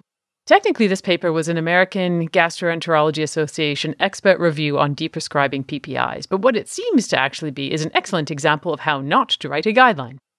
3 people sitting around a table chatting, and that's how they publish a guideline. Boo, hiss. Sure, their recommendations were fine, but there was nothing really new here in my books, and they certainly didn't impress me with their methodology. It's Reviews and Perspectives with Dr. Hobart Lee. Let's move on to the rest of the show. And on Reviews and Perspectives with Hobart Lee, Hobie and I talked about looking after our colleagues, as in it being their doctor. And while it is an honor to do so, it is not always easy. So we talked about different things like overcoming imposter syndrome, how to set boundaries with these patients, and recognizing the fact that our physician colleagues are far more likely than the average patient to be concerned that their symptoms represent a terrible diagnosis. The Generalist. On this month's Generalist, Jake and I sat down for a wee chat about C. difficile. Remember the glory days when C. diff was something we only saw occasionally and really only seemed to come from recent antibiotic use? Well, the whole C. diff field is a lot more complicated now, and Jake really helped break this down into manageable, bite-sized chunks of information. Bite-sized C. diff chunks. Oh, gosh. How could you skip that? Prostatitis. Justin Bailey, our family doctor extraordinaire from Idaho, joined us to talk to us about prostatitis, and he reviewed everything from diagnosis to management. It's a super overview and a good reminder that we can manage most of these patients, but that we should involve our urology colleagues should we come across a complicated or recurrent cases. Diet culture. And then we moved on to a section with Dusty Narducci. Now, this was a topic about diet culture. And like many of us, Dusty has a bone to pick about diet culture, about the beliefs that permeate societal and medical cultures that bodies have to look a certain way and that bodies that differ from this standard are therefore unhealthy and undesirable. You and she talked a lot about the healthy at every size movement, about intuitive eating, and the anti-diet culture. This segment may raise your hackles as it challenges our traditional approach to caring for patients with larger bodies, and it's meant to. Message us if it does, because we really want to keep this conversation going. Perimenopausal contraception. Perimenopausal contraception. Penny Wilson joined us here to talk about contraception in this life phase, and a lot changes in the perimenopausal years, but one thing that doesn't change is the need for contraception. So there are a few principles to think of in this age group. The long-acting reversible contraceptive measures, the LARCs, especially the levonorgestrel ones, are fantastic here because it's reliable contraception and good for problematic bleeding as well. And another quick note about the combined oral contraceptive pill. Remember to stop these in patients who are at high risk of cerebral vascular disease, but in general, it's safe to continue these in many until around the age of 50. NSAIDs. And our urgent care piece this month came from our new and exciting urgent care podcast, UC Max, where Geeta Pensa and Bryan Hayes chatted about NSAIDs. So many awesome pearls here, including one that I really hadn't been aware of before. Well, more than just one, but the one that really stuck out was that the combination of NSAIDs and SSRIs can cause GI irritation. Yet another piece of info to share with your patients. Rural medicine talks. And then rounding out the month, we have rural medicine, where I talk about a case I had of a young girl with a fever. This fever kind of dragged on, and it left us all a little bit stymied. But eventually, well, you have to tune in to hear the story. Sorry, I'm not going to give this one away.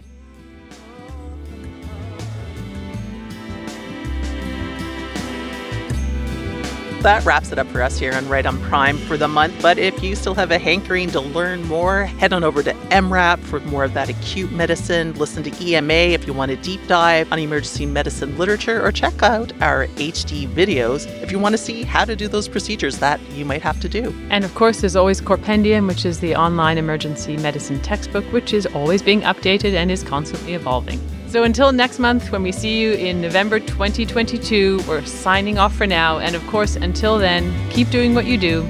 Because what you do matters.